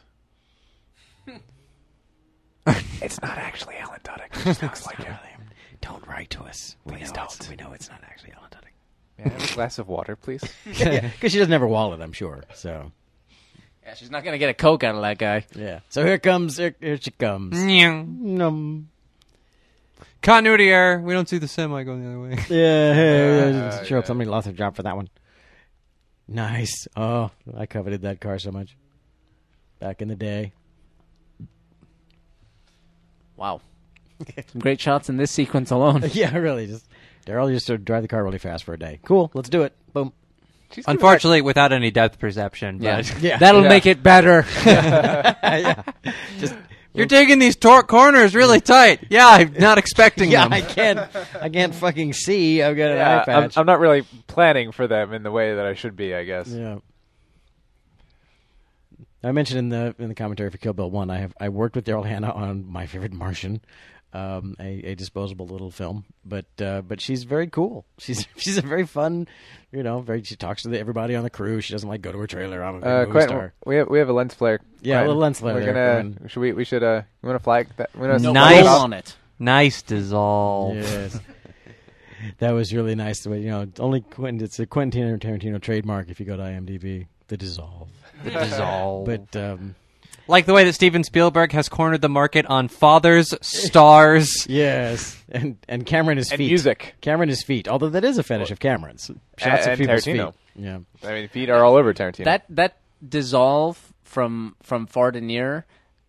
The stuff in the background doesn't seem to have gotten any closer. I don't think that was a dissolve. No, I across think the it's. zoom. I think she just had to walk. She walked all the way to the camera, and they Cut it into three broke parts. it where they broke it. But now this is where the Jawas live. yeah. So any second they're going to pop out. This way is much too rocking. Yeah, I'm not going that way. And she's on Vasquez Rocks. Yeah, Is it? No, it's not. she's walking Ah. across half the western United States. We were going to go yesterday until it ended up being 106 degrees Yeah. outside. Oh, I was going to ask if you actually canceled that Yeah, we did. mission. She's a little. You're a little visible there. Yeah, it's a little obvious, but okay. Okay. She's only got one eye, but she can still see. Well, and then Bud's standing there looking Yeah. in her direction. Yeah. Hey, I wonder who that blonde chick is. That'd be a weird coincidence if it was. Oh my god. Uh-oh. No, not Oma. It's Uma. Oh my god. Yeah, that worked as well for you as it did for Letterman back in the day. Yep. So when I saw this movie, I was really struck by that Daryl did such an amazing job, as being this badass killer and doing these fight scenes. I was like, damn, you go, Daryl. He totally just wrecked that ice. No, Right. sometimes That's Ace how the trays. ice tray's made. Yeah, it's Really? to make it so that you don't Yeah. have to do that really awkward trying to bounce them out kind of thing. That's Oh. that's how they work. Yeah, that's what separates them. You crack it open. That's Why have I never had one of those? because you're It not seems so much because awesomer. you're not middle aged like me. when by the time you were a kid, plastic was what everything was made of. So yeah, apparently that thing is called a Texas funeral, burying her alive. Fuck Texas. Yeah. Jesus Christ. If that's true, what is then wrong with those no. people? And a Texas birth is being born dead. That's a Texas birth. I want whatever that is. It looks good. Yeah. I think it's a margarita. Yeah, I think Yeah. it's a, It's pretty straightforward. it's a I white could whip you trash up one right now. white trash margarita. Well, I want one. It's made with mix though. It's not that good. Yeah, those are mostly the ones I have. I use the mix and then I just go for the good tequila. That's what I do. Why does Bud lie about the sword? He doesn't want. I think he's trying to make it sound like he's out of That he doesn't care. the life and that he doesn't care when really that's still a part of him. He doesn't want to be able. He doesn't want anyone to know that about him. Basically, he maybe doesn't want to admit that about himself. That's kind of his defense. Is look, I'm not a threat. I don't do this shit anymore. I'm not any good at this. I'm out of the game. As a character in The Wire might say, I'm out of the game. yeah. I'm out of the game. Game not in me anymore. Well, and he did just show an immense amount of respect for Hanzo swords too, even though in the very last breath he just admitted that he doesn't have one anymore. But of course he's lying. Yeah, I know he's lying, but it's like incredibly inconsistent because he's like, yeah, I hawked it, $250, and then here he's like, no, I don't have it anymore, and then he talks about comparing swords and just how amazing that sword is. Yeah. And so it's like, huh. Yeah, she should have picked up on that probably. Yeah. The fact that he's like, nah, a guy who, because like you're saying, it's like, guy who has that much reverence for that sword, he's not going to hawk it. Come on. Just trying to make himself seem like that much of a lowlife. You actually had a Hanzo sword and you fucking hawked it. Oh, I You guess that's hawked. it. He's like, just leave me alone. Yeah. I'm such a loser. I'm not even worth your time. Yeah. Just get out of here and let me live my loser life. So I always enjoyed it. It's just maybe I'm reading out more than there's there, but I always enjoyed this scene between the two of them because you kind of go, at some point they had sex. At some point, at some time back in the day, and he's kind of going, maybe I'll play it right. Bang that eye right out of her. Yeah, maybe I think they're Well, siblings. That's not what happened. Ever since she's kept an eye out Yeah. for him. Yeah. Whoa! Hey there, but Aren't these two siblings? no, he's Bill's brother. Yeah. Bill and him are brothers, and then But doesn't she say what she calls at one point? She says Bill, and he says wrong. Wrong brother. Right. Wrong brother. But the 'cause implication he's- would be wrong brother of hers. No, wrong brother No, of wrong brother of Bill. them. Oh, Their- okay. Of their family. So She says they Bill can and fuck. he's- It's all right. Oh, okay. This ain't Game of Thrones. Yeah, but in this movie, it's still all right, no matter what. I guess so. But it's just always so he's thinking, get a little, maybe I mean get one more for the road out of her, but it's kind of always the vibe I got from it. Like, yeah, it's worth a try, or maybe this is he's just that sleazy, just like I'm just gonna totally flirt with her, just to fuck with her. Why not? Just make her think she's got a chance And now she ain't with getting no this- piece of this. with this. with this cut of filet mignon. Yeah. That's right. and now the part of the movie that actually freaked me out completely. yeah. Really? Oh God, when that snake comes out. This is pretty brutal. Yeah. We're assuming that if you've watched the movie, if Yeah, you're watching yes. this commentary, you've seen the Yes. movie before. Spoiler. Yes. But it always struck me as kind of like, as if his plan wasn't supervillain silly enough. Like, I'm going to bury you alive and walk away. It's like ours is like, I'm going to put a snake that I hope bites you the instant that I hope it works. Which I hope this snake doesn't suffocate or Yeah, starve. or in the heat. Or fall asleep in the heat. Yeah. Yeah. But she does have a sword as a backup. So it's like, well, if it doesn't work, I'll just stab him, I guess. So. That would have been an interesting moment. He opens it. There's a dead snake in it. She's like, shit. She has to just kill him. That's, sorry. It was worth a shot. Yeah. See, I had this It whole... was more dramatic that way, but here you're just slice. There is a trope called ironic death. It's a black mamba. Although, but it's Is that ironic or Ooh. appropriate? Isn't is it our, It's dramatically ironic. is it Okay. Expect the internet to get that right. God damn it! By now, yes. Yes. is it ironic? I've been telling you and telling you, Define internet. irony. Huh? Well, there's different kinds. We'll use it for the rest of the show. Define irony. Well, dramatic irony, I think, is when dramatic irony is when you know something the characters don't, as the audience, I believe. But regular irony is when something happens that is the opposite of what you would expect. The expected result. Yeah. Yes, it's it's- the result that you were trying to avoid brings the result. Right. Yeah, You know. trying to avoid it brings. She was it, trying yeah. so hard to keep her kids from drowning, her kids drowned. Yeah. That's irony. Yeah, Or that's a similar irony. situation. So Can I just cut right It's to the not- it's chase? not- It's like Ray Ain on your wedding Yeah, day. no, no, Yeah. No, it's not. yeah, it's not the ice cream man froze to death in a blizzard. That's not irony. No. I like trolling That's a- English that's- students. That's a strange coincidence. It's not irony.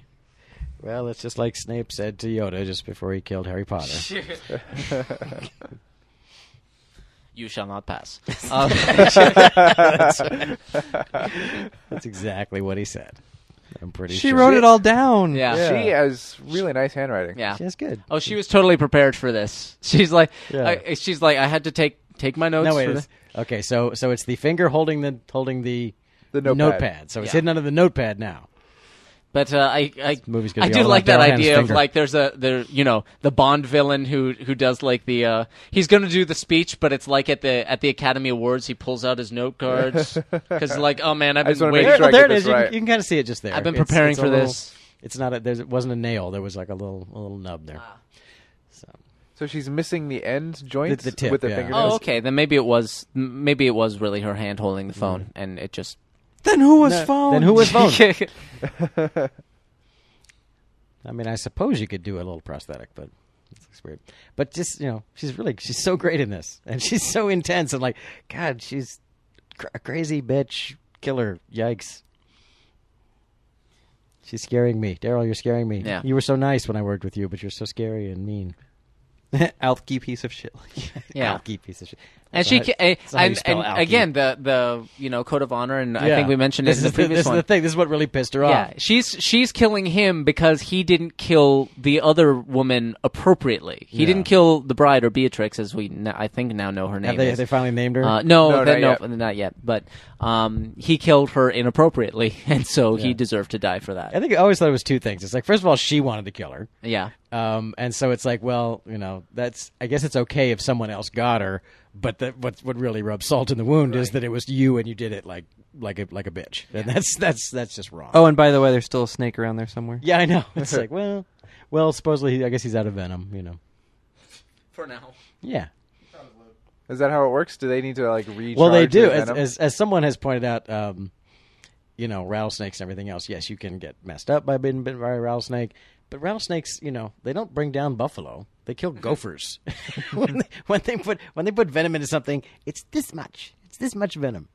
It'll make your, because otherwise, evolutionarily, it's like they're wasting their thing. It's like, I'm going to make lots and lots of venom, and so I can kill mice with it. I'm going to murder everything. Yeah, exactly. I'm going to kill this mouse so hard it'll go extinct. It'll Yeah. just take out Exactly. the species.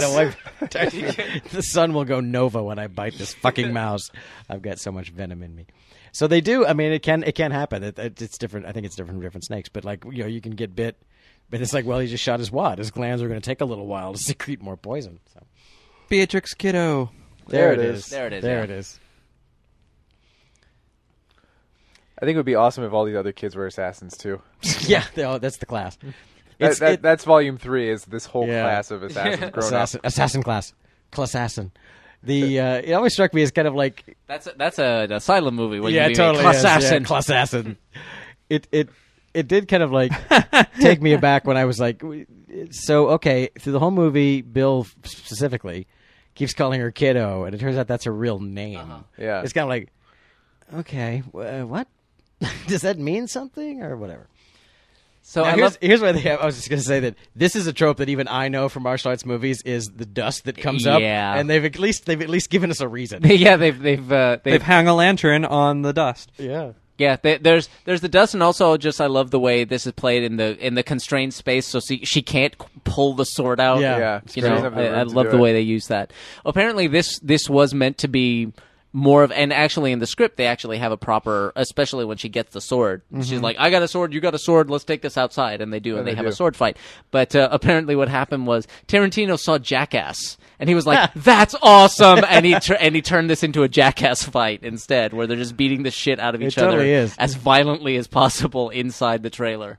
It's actually it's if nothing. Oh, That's just wrong. That's very wrong. Well, of course, Raising Arizona did a great job with the same idea. The Guys fighting in a trailer where there really isn't room to have a proper fight. But also using the environment well, always, Yeah.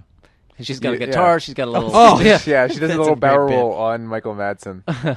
Or on a doll that was set up to look like Yeah, one. I hope so. Michael's like, no, just totally go for it. Just Do it. I'm pretty drunk. Fucking Michael Madsen, I'll be fine. I'm high That's as like Carrie Elwes saying, "Yeah, go ahead, hit me on the head with the butt of the sword." yeah. I'm high as a kite right now. It doesn't matter. Yeah, Of course, Carrie Elwes ended up in the hospital. True. so. So yeah, two blonde chicks going for it here. I'm sporting tremendous wood right now. I I am sporting a tremendous Woody Newton Crosby. Yep. I love that she flushes the toilet like that, So she can breathe. So she no, Yeah, it it's makes great. perfect sense. But again, it's like it's a real world thing that you would do. Yeah. It makes total sense, but it's not Not something you action-y. see. Yeah. It struck me as like, she's still got the presence of mind to be thinking her way through this. It's like, I gotta flush the toilet.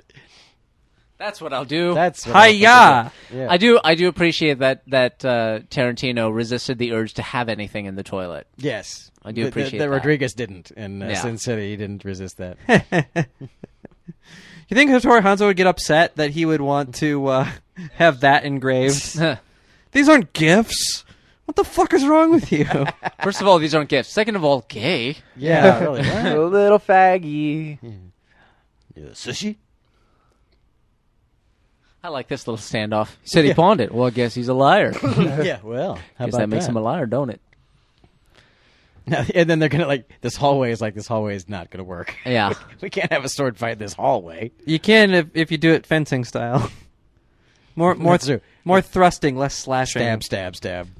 And this was a miniature, surprising yet obvious moment for me as well. When she yanks her eyeball out, I'm like, totally set that up. Yeah. Set up that Pai Mei would have taught her that. Yeah. We saw her do it in the House of Blue Leaves to that one guy, and it turned everything black and white. Of course, that's what she's gonna do right here. Yeah.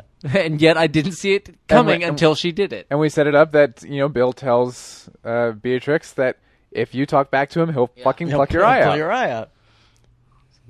Oh. So that's what Shithead. happened. Blah. Which, of course, means that that Elle, obviously was trained after Beatrix. Right. Yeah, So, and was the last one apparently. yeah, clearly the last one to go to him. But how did Bill take that? There's this guy that he sends his best and brightest to be turned into assassins. So it's like, I killed that dude. But she still works for Bill, so I guess Bill's pretty lenient on that whole. Maybe. Well, She she's- just lied to yeah. she just lied to Bill about how Bud died. Oh, okay. So she- Pai Mei finally died. I guess Yeah. 1200 was really his limit. Yeah. When it's your time, it's your time, I guess. He was just really old, and he was just eating the rice and joking around just- like he yeah. does.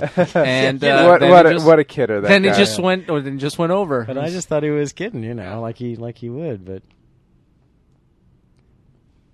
Yeah. So yeah, they this was going to be a big old fight outside, and apparently Tarantino. I'm surprised because it seemed again obvious, but apparently he had a dream where this is what happened, and he's like, "We're changing the scene. We're not going to do the sword fight. We're going to do something awesome." And then he had his effects guys really quickly whip up an eye for him. It's like, "You have an eye? Get me one."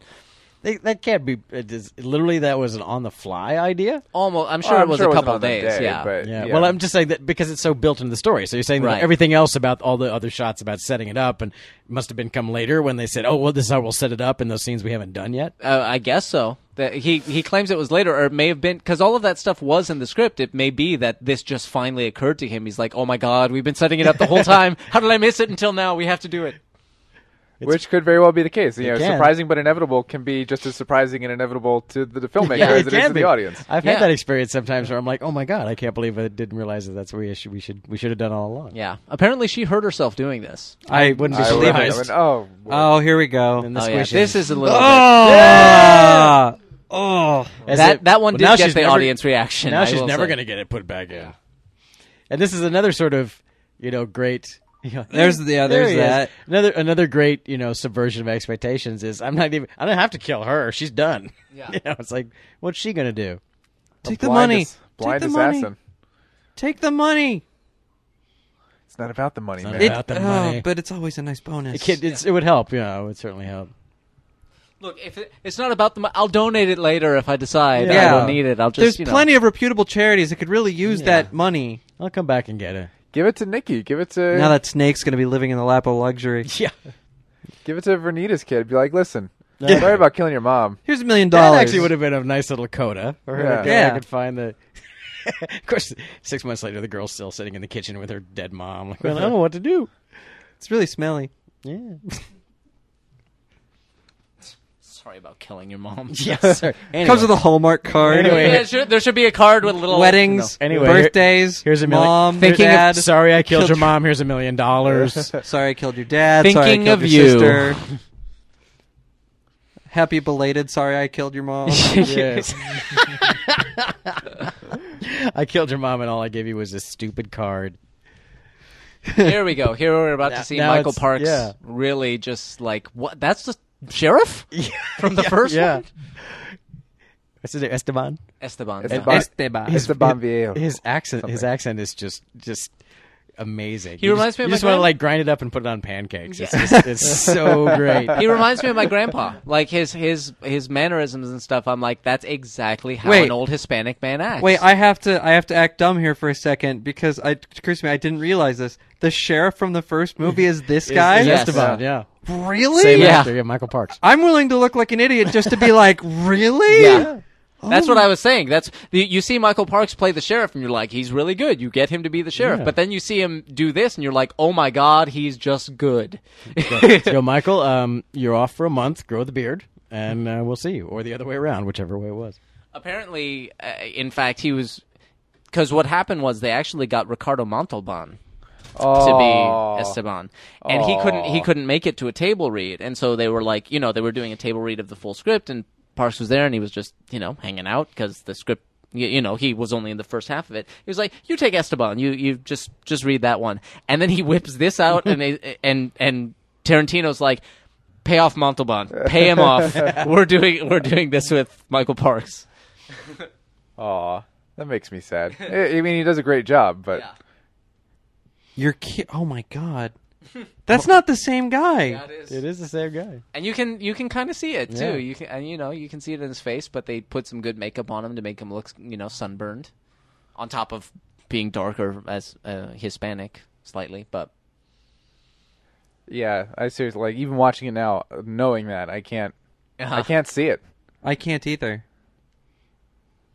And yet, yeah, Are you guys sure? pretty sure. Pretty sure. But like, are you really sure? Yes. Yeah. for real, not for Like, play. Yeah, like on a scale of I like his "I'm almost falling asleep all the time" Yeah. thing that he does. How may I be of service to you? Yeah, And this is yet another look for her that, Yeah. Obviously, she has to go away and recuperate after every one of these jobs. Yeah. 'cause Yeah. She comes away pretty thrashed every time. Do we and have- she's so taken aback by this character. Even there are moments where she's like, "Why am I here?" Bill, right? Like she has to take a second to totally be like, forgot what we were talking I about. totally forgot why I'm here because you are just so amazing. Do we have any idea of the timeline how long it takes for this entire movie to the events of they this? never really talk about it. Yeah, the only thing that's apparently clear is the event of when she kills Vernita. She's been at this for 6 months, because 4 years and 6 months ago was the chapel, was the chapel. and then she's in a coma for 4 years. She wakes up, and then And she Vernita goes- is 6 months later. So whatever happens after Vernita, we don't know the timeline. Okay. Which would make sense because she had to wake up, go to Okinawa, get the sword, Right. Train with Hanzo. and then kill Oren, and then recover from that. Yeah. So recover from that for a little while, then find Vernita. Yeah. Because you would have had to find her as well, and then, yeah. So Bud had some lead time to hear about it. I love the fact that his best possible compliment is, "You would be my best prostitute." Yeah. Yes. You'd be the best of all my bitches. Yeah. And I just love the little line. She's like, "Well, I'm flattered. You goddamn well better be." Yeah. The pussy The died. pussy die. That's my favorite line. I'm like, I love the fact he's like, "I don't even know what you just said, but that's sad." whatever. Isn't that the way it is? Oh, I love the exchange. Like Bill shot you in the head. No, that's pretty fucked up. I would have just cut I you. would just cut your face. Which he says, and that's funny. But then later on, we see a girl with a cut face, and we're like, oh, he really does that. Oh, Yeah. he's not kidding. He's not exactly your uncle. Yeah. Maybe he is, in which case I am so sorry. Yeah, that's right. If he's like your uncle, you said it was like your grandfather or something like Yeah, that. no, but- not the face cutting thing, Okay. but Thankfully. his mannerisms aside from the face cutting and prostitute thing. Yeah. Anyway, hi, how you doing? Oof. Right. Oh, so this guy's not nice. Okay, got it. Oh. But again, the weird code of ethics is like they're sitting there reminiscing about Bill. He's like, I loved him like a son, and he would want me to help you, and I care for him, and blah blah blah. But I will Here. cut your face, bitch, And if here. you cross me. Let me call over the specific woman that will show you that I am evil. Yeah. Where's Bill? Even he's like, what were we talking about? Right. Yes. Right. You come for revenge. The yes. movie. It's Yeah. like they're going themselves. They're going.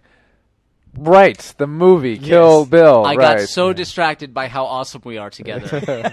What were we talking about? I got lost in our own chemistry. Yeah. I didn't think that could happen. And then Bill, of course, is the ultimate guy with the code. I mean, Bill has this whole sort of thing like, yeah, I did that thing. It was messed up.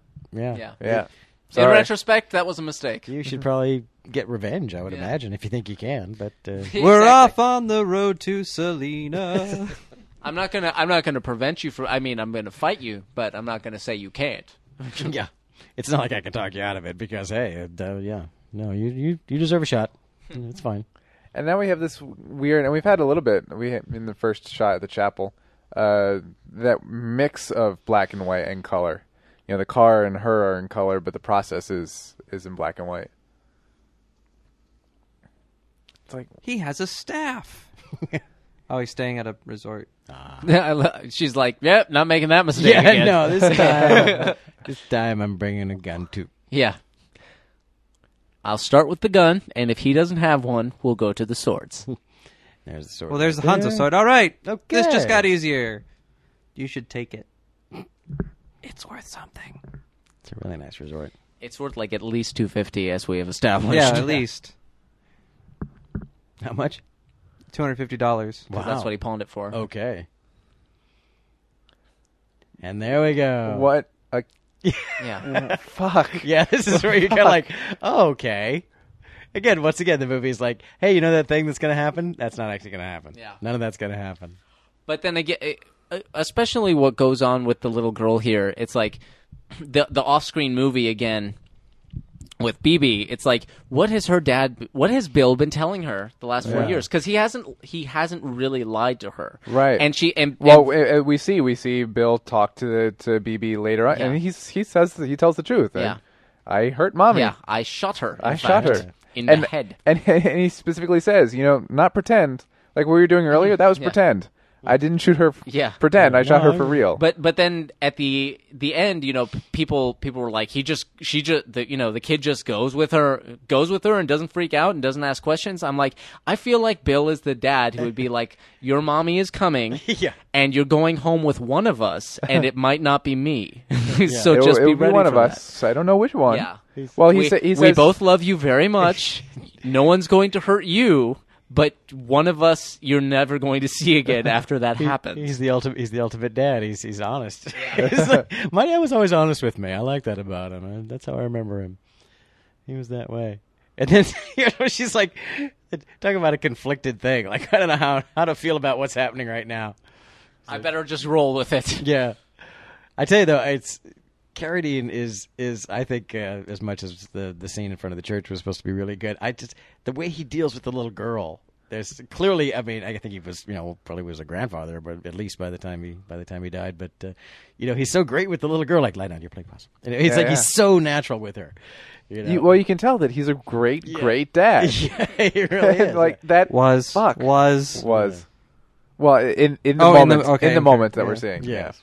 Bill was a great dad. Yes. We don't know about the actual Carradine, but he's so Dude. great with the girl. And the little girl, where did she come from? She's fantastic, whoever they got her. Do you come into this scene and actually say to yourself that there's a chance that this family ends up all happily Oh, I living totally ever like. after? You know, Oh, yeah. At this point, I'm like, they might get it together. They might kind of go, yeah. Put our differences aside. We have Yeah. a kid. Let's the rest of the Deadly Viper assassination squad is gone. Yeah, so it's not like I have to save face with those guys. Go, actually, yeah, we're getting back together. It's a terrible thing when like when your friend breaks up with his girlfriend. You go, I always hated her anyway, and then they get back together. So this would be like the worst. Yes, I do know that. This would be this would be the worst possible case of that. Is would be like, your ex-girlfriend, I killed her. Actually, we were getting back together.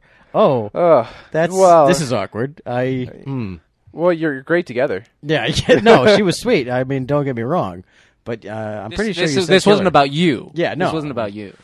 So, yeah, I mean, you really thought you were going to get back together? Okay, Ooh, well, so fish in the sea, huh? yeah, You think BB walked up to that's every? weird. I should totally leave my cell phone on. That's lesson to me. Leave the cell phone on. I think BB went up to every hot blonde woman in her Yeah, life. Mommy. Are you my mommy? called her mommy, Are you my mommy? and one day she got it right.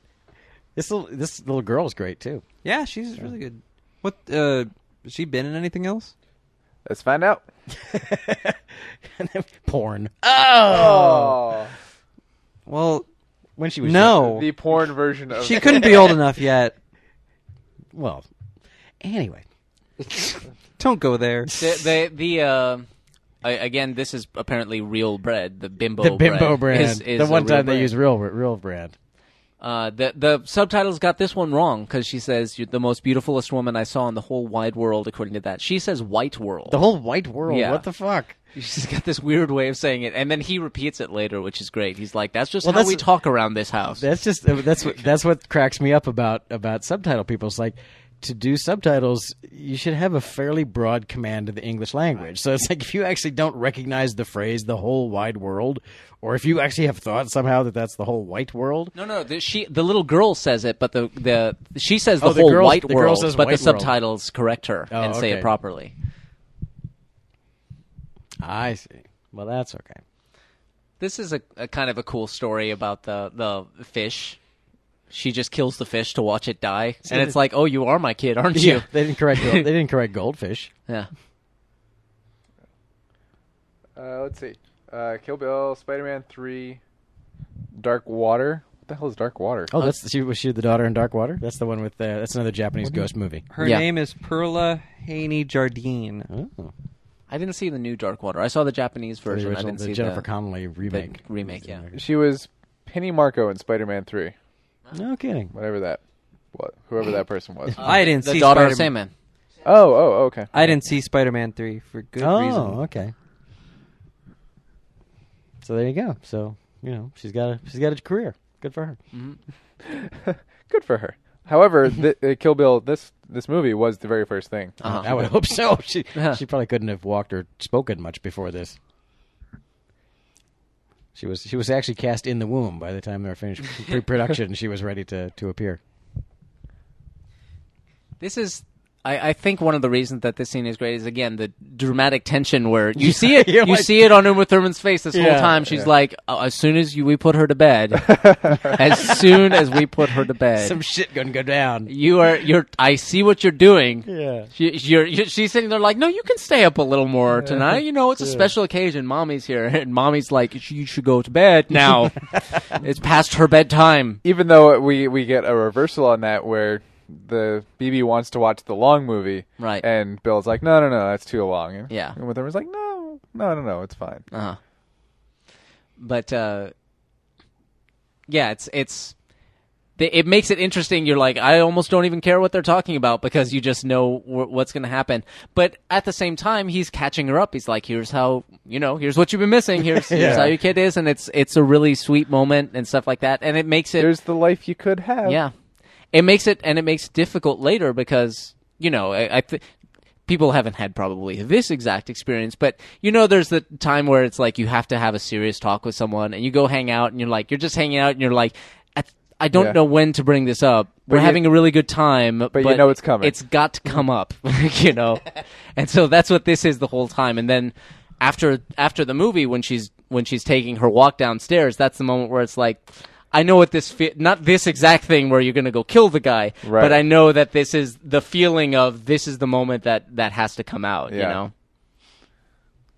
And again, like you said, it's like we may not have been in those exact situations, but we empathize with those characters Right. and what they're going through because we can understand that kind of that situation. basic Yeah. emotional, that human reality that we all go through. Yeah. Because we all go through the same basic handful of emotions and situations. Right. And movies are really just about taking those and adding aliens or sword fights Yeah. to them, so they're more interesting to watch. Exactly.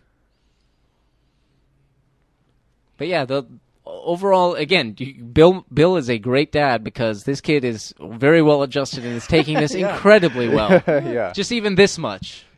I don't know. I don't know if the fact that a kid taking this well is a good sign. I don't think kids should have to be dealing with situations like this. Mommy, when Dad shot you, did it hurt? A little bit, honey, but then it put me to sleep. Oh, okay. Huh. But we've already seen that she's already a part of that world Yeah, in the she's- sense that she just killed a goldfish to see what would happen. Yeah. She killed a goldfish just to watch it die. Yeah. That's literally what she did. And she was like, oh no, I killed him. Just to get the reference in. Shogun Assassin. No. But again, such a realistic kid thing. She was like, I accidentally stepped on him. Yeah. I'm like, that is exactly what a kid would say Yeah. to try and get out of it. So there, goddamn you, Bill. This Bill's like, all right, no matter how this works out, she's gonna get to spend some time with the kid. She'll come out when she's ready. We'll do this. Whatever happens, we're gonna Families all together. do it. Yes. Can't we just Stop. kill some people as a family? just once. Just And you know The that Incredibles. you know that's what Bill would love to happen. Like Yeah. for them to get back together Yeah. and be an own little like samurai assassin family. Start a whole new Which, generation. by the way, let's see that movie. yeah. Okay. I love the fact that she's watching like this she's movie. watching exactly those kinds of movies. Right. she's set up for it. She's gonna grow up and be Hit Girl. Yeah. I was thinking that. I'm like, she is very much like, when he said, I'm not sure it's okay for a little kid to be thinking of that, I immediately thought of Hit Girl. I'm like, Hit Girl is not okay. That's the going too far being a good dad thing. Hit Girl is definitely messed up. Now we're going to teach you the sniper rifle first. Yeah. The knife you'll learn last. And we'll give you merit badges. No, we should start with the knife because you don't want to have to depend on the gun. You Uh, start with the knife. Honey, we talked about this. Down in front of the children. Yeah. I know that's the way you were raised, but we just decided.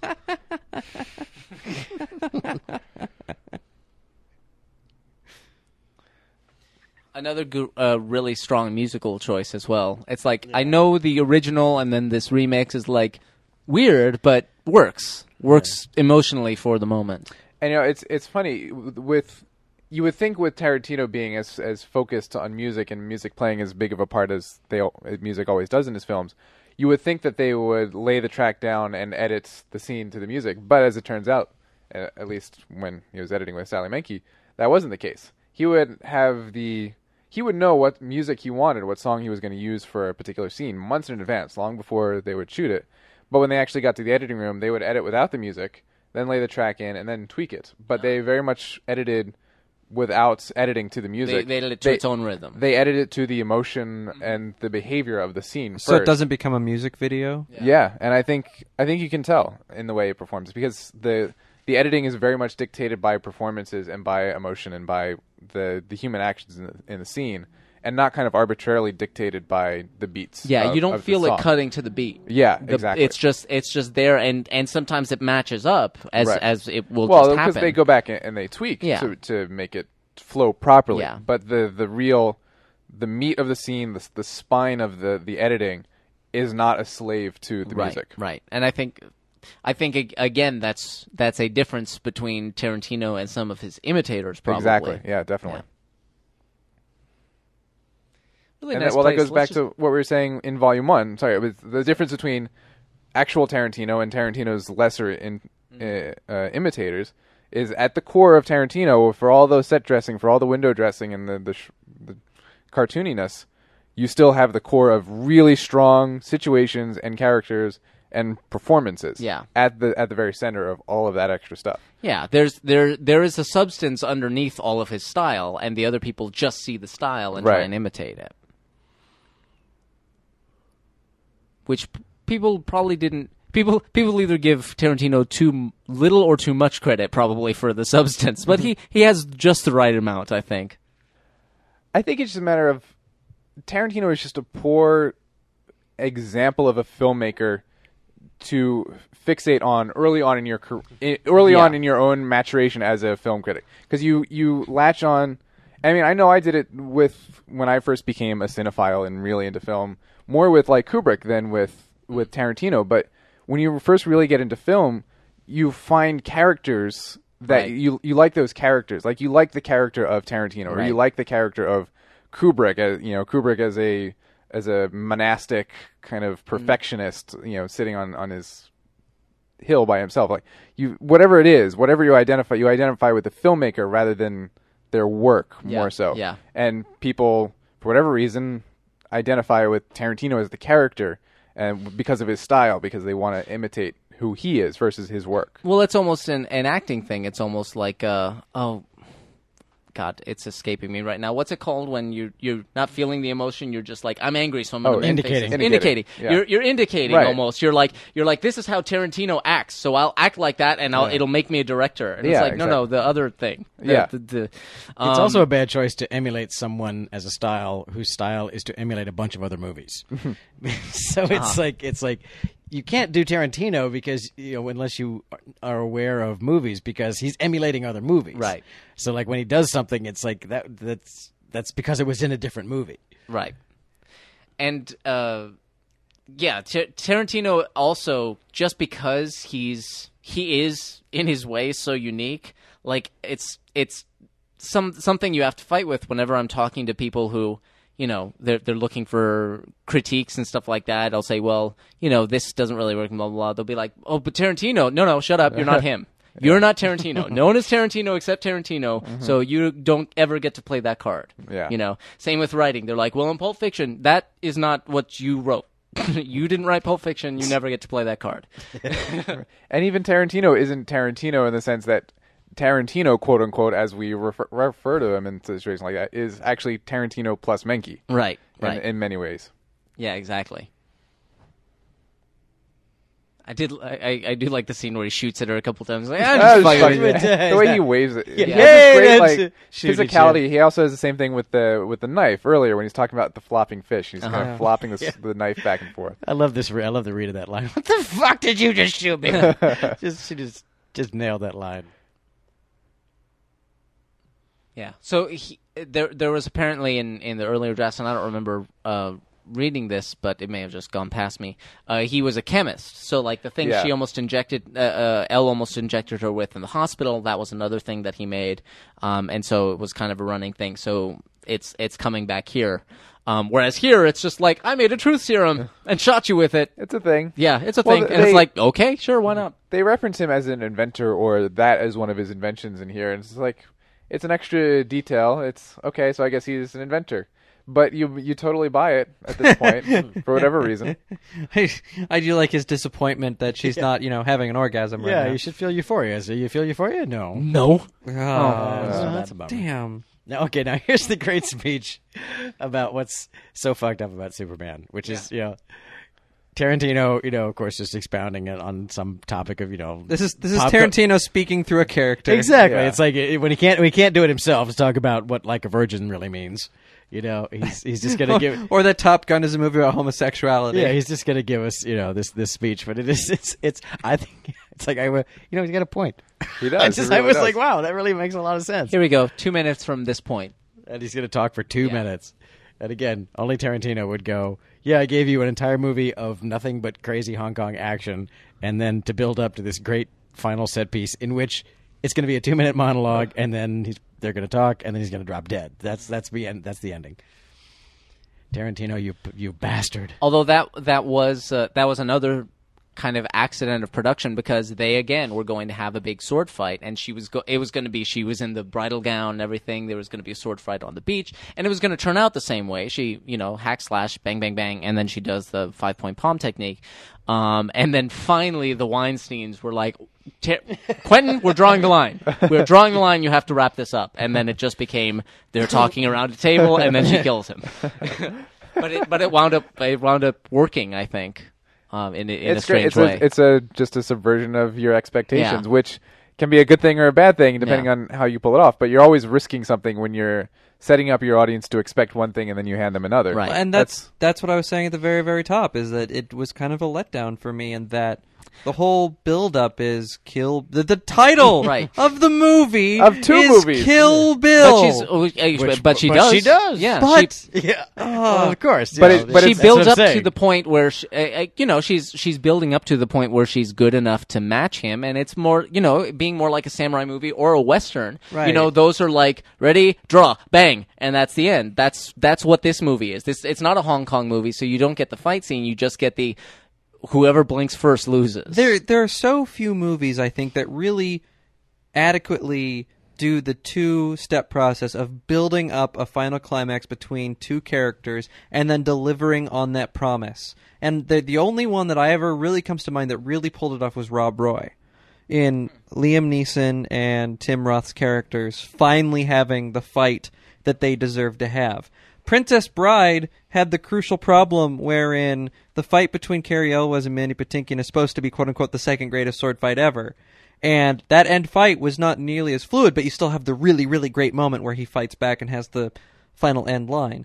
But the idea of the fight itself being that large and of scope, holding up to the level of conflict that was there, I don't see it enough. I don't think that it gets properly executed enough in movies. And so when I saw this, I'm like, I'm just waiting. They're talking, and I'm just waiting for them to have their fight.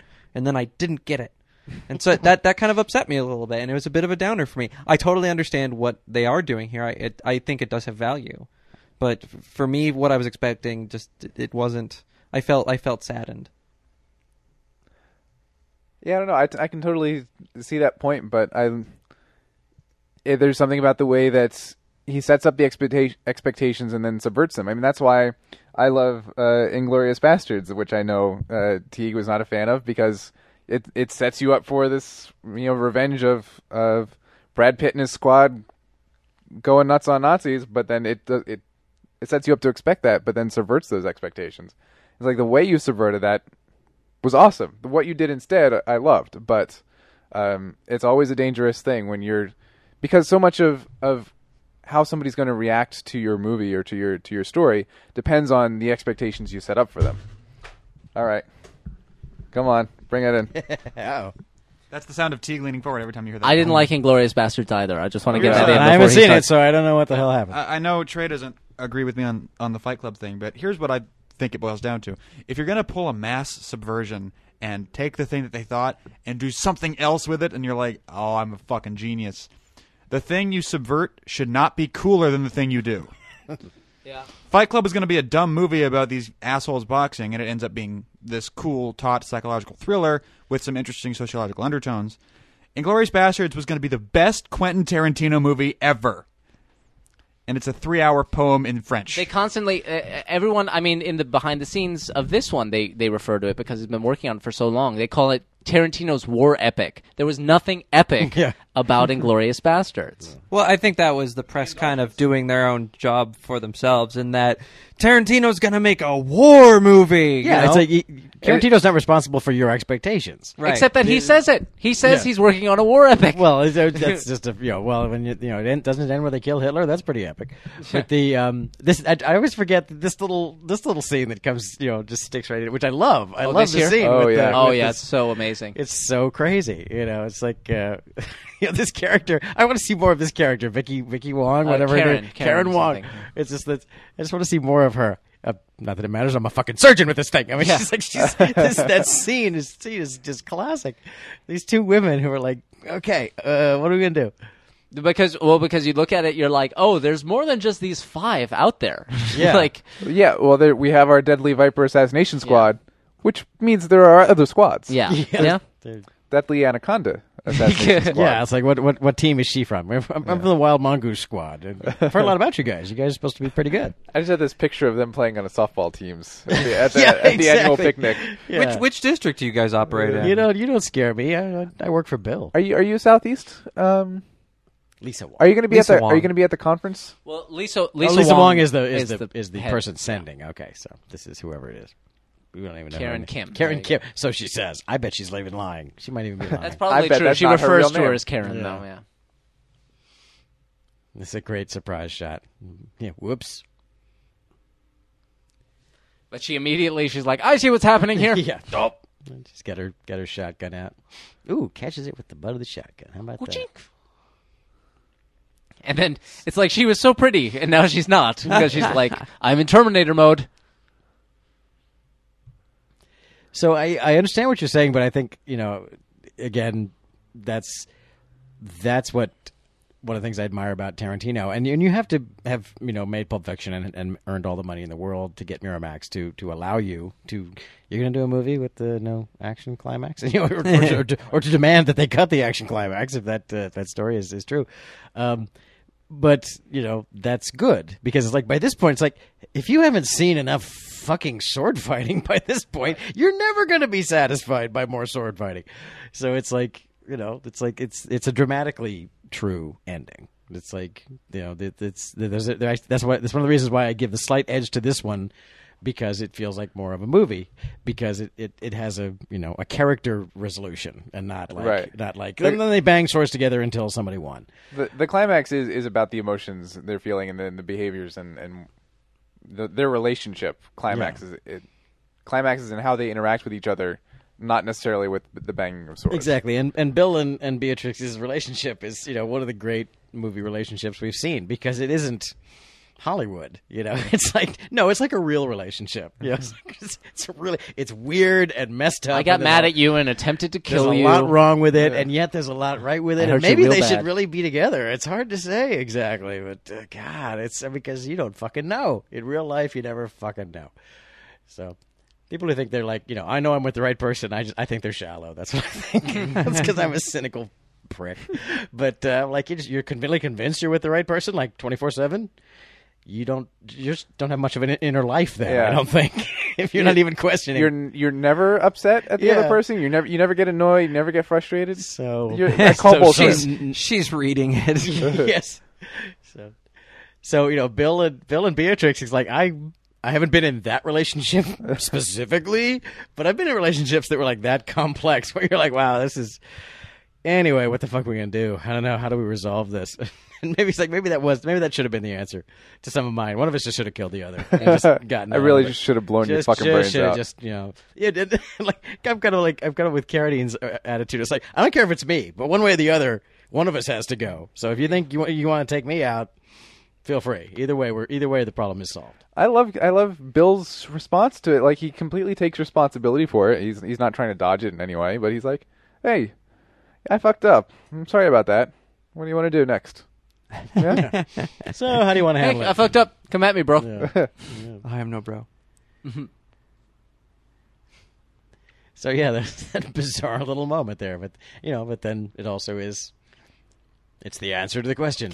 But also makes it a great, interesting, fun scene as opposed to someone else She could have just told it. She could have done a monologue. It didn't have to be a scene, but it was fun. Or even it could have been a monologue. You could have not even had the Karen Kim thing. Just you see her in the bathroom. She looks at the strip. My God! And then we come back to this. And when I saw that, I would have done that. I couldn't do this anymore. Yeah, I was like, but they had this fun blast. Yeah. Tarantino had this one little brainstorm of like a wacky scene, and because the thing he does best, and we've said it several times, is characters. Yeah. And even Karen is like, wow, she's quite an that's a real person. Yeah. You said, you're like, I want to see her movie now. I want to follow her around because she seems fascinating. And both of them were like, I don't know what to do. I've never been in this situation before. This is messed up. I can't find the thing. God, So now we finally are like, okay, all the cards are on the table. Yeah. We're finally understanding at the same time as they are what exactly went down. Interestingly enough, it's not that Beatrix stopped loving Bill. Right. And it's not like that changed at all. It was more Yeah. like it's for this other person that I even Which if you it's, can, if it's not what I even want necessarily, but Yeah. for someone else, I can't be doing this anymore. which you can totally see in her performance. You can see in every moment of Uma Thurman's performance that she has this conflict of she both loves Bill and Yeah. hates her, hates him. She hates him, but she still loves him, and as much as you can see it in his performance, would love nothing more than to just go on and be a family and put this behind them. But But that's not how it that's not how their universe works. It could have. I could totally see the movie ending that way. Yeah, so could Yeah. I. And it totally sets you up. It sets it up to this point where you go, you totally buy the fact they could bury their hatchet and move on. I love it's a this possibility. lecture right here. Yeah. Oh yeah. yeah, he's like, by the way, I know that I shot you in the face, but when you lied about being dead, That was I mean. was upset, and that was a mean thing to he do. is giving that as his motivation. Yeah. It's like I was pissed. It's like hey, yeah, I realized that Which you- again is a thing that absolutely happens in relationships. Yeah. You go, all right, I fucked up, but I was pissed because you yeah, did this bullshit what you thing. did was messed up. You Yeah. admit that. But you're in the he's got you to the point where you're in the same place that these characters are, where you're like, there's the part of you that's like they really should just bury the hatchet and get back together, and there's the part of you that's like one of them has got to go. They've got this isn't going. I know this isn't going to work. They have to go at it, and one of them has got to come out on top, or they've got to kill each other. But they can't live together. It just isn't going to work as much as I want it to. And here we go. Yeah, she gets to. Was that okay? I think that's movie history because that was a sextuple take she just did. Pretty sure if you go back and count it. Nathan Fillion does a pretty good sextuple take. Okay, but I don't know. If you go back and count, he freeze frame. It might have been a septuple, but It was almost like her reaction was step printed, the way Yeah. she leans forward. It actually was a lean forward, and they actually like time channeled it. So she like, yeah.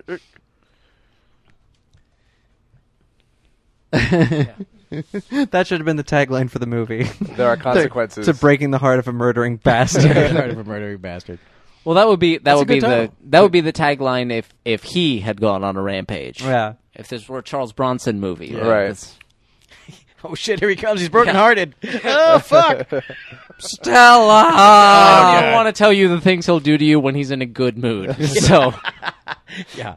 His teacher killed a tribe of people for not nodding back. yeah, That's right. That's right. And he sends his girlfriends to learn from that guy. So, what do you think his home life is like? Like maybe that's the problem. It's like, yeah, you can send him to Pai Mei to be trained, but you don't want him to be your girlfriend after that. Just that's where you're making your mistake, Bill. Once they go up that hill, they're not your girlfriend anymore. And here we go. Here we go. This fight is what, 10 seconds long? Yeah, and they don't If even get even out, that. and they don't even get up. Yeah. That's what's so funny and perverse about it is they don't even get out of their chairs.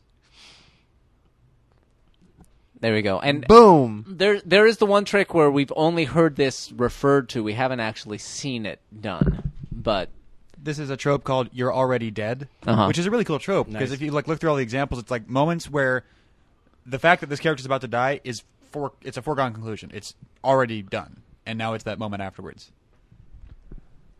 yeah, that was in V for Vendetta as well with the Doctor. Yeah. Yes. Oh, it's. That's good. I think You're Already Dead may be one of the most really overused common. trope endings in films. Yeah.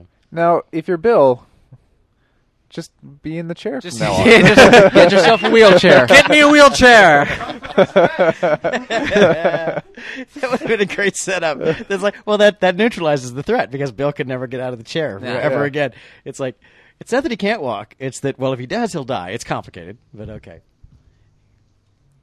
Yeah, and this I love. That's always a line that struck me as so whacked out. Is here she's killed him, and he goes, "You're not a bad person. You're a terrific person. You're my favorite person." Yeah. And it's like, and he But every once in a while, Well, you you can could be a real real cunt. yeah. And the thing is, and he means it. I mean, it's Yeah. like that's all true. It's entirely true. And now she's, she's so sad to see him Yeah. go. Yeah. God, I really hate that I had to kill yeah, you. it's a Yeah. shame. 'Cause I really wish I didn't have to. I loved you, you douchebag. But you made me kill you because, quite frankly, if I didn't do it now, you would have later. I know Yeah. that about you. Yeah. How do I look? So this is just a wonderfully played scene. It just wonders, it's where she's like, You're just checking your pulse. And it- Okay. And it also echoes the scene at the wedding rehearsal because she asks Yeah. him that Yeah. before she goes off to How do I die, look? even though she doesn't know that. All right. it's beautifully done. She just gave him permission to die. Yeah. Does it nice and slow. Yeah, this little bit. And then where the you see him, music. I'm gonna stand up. Yeah. Maybe it doesn't work. What about that? Yeah, Maybe, maybe you did it wrong. Let's maybe- find Yeah. out. Did that count as a step? Do I have 4 or 5 left? Yeah. Crap. Did they give you the manual on this? He actually in the script it's described as you like hear it. It sounds Yeah. like a tire blowout. I'm glad they didn't do that Yeah, because that no. would have Lame. been too silly for this moment. For this moment, Yeah. It's also I read it as a little bit of pride, that he's like, wow, One, Jaime really two, taught you well. He's like 3, 4. 5. There it was. Son of a Dang it. Carradine can still take Damn the it! I fall. thought you fucked it up. There was a little sense of like when he says he taught you the technique, that he's kind of like, so I was right to send you to him. Yeah. Clearly. So But it's you also- earned his respect Yeah. to the point where he taught you that. And it's also My girlfriend's awesome.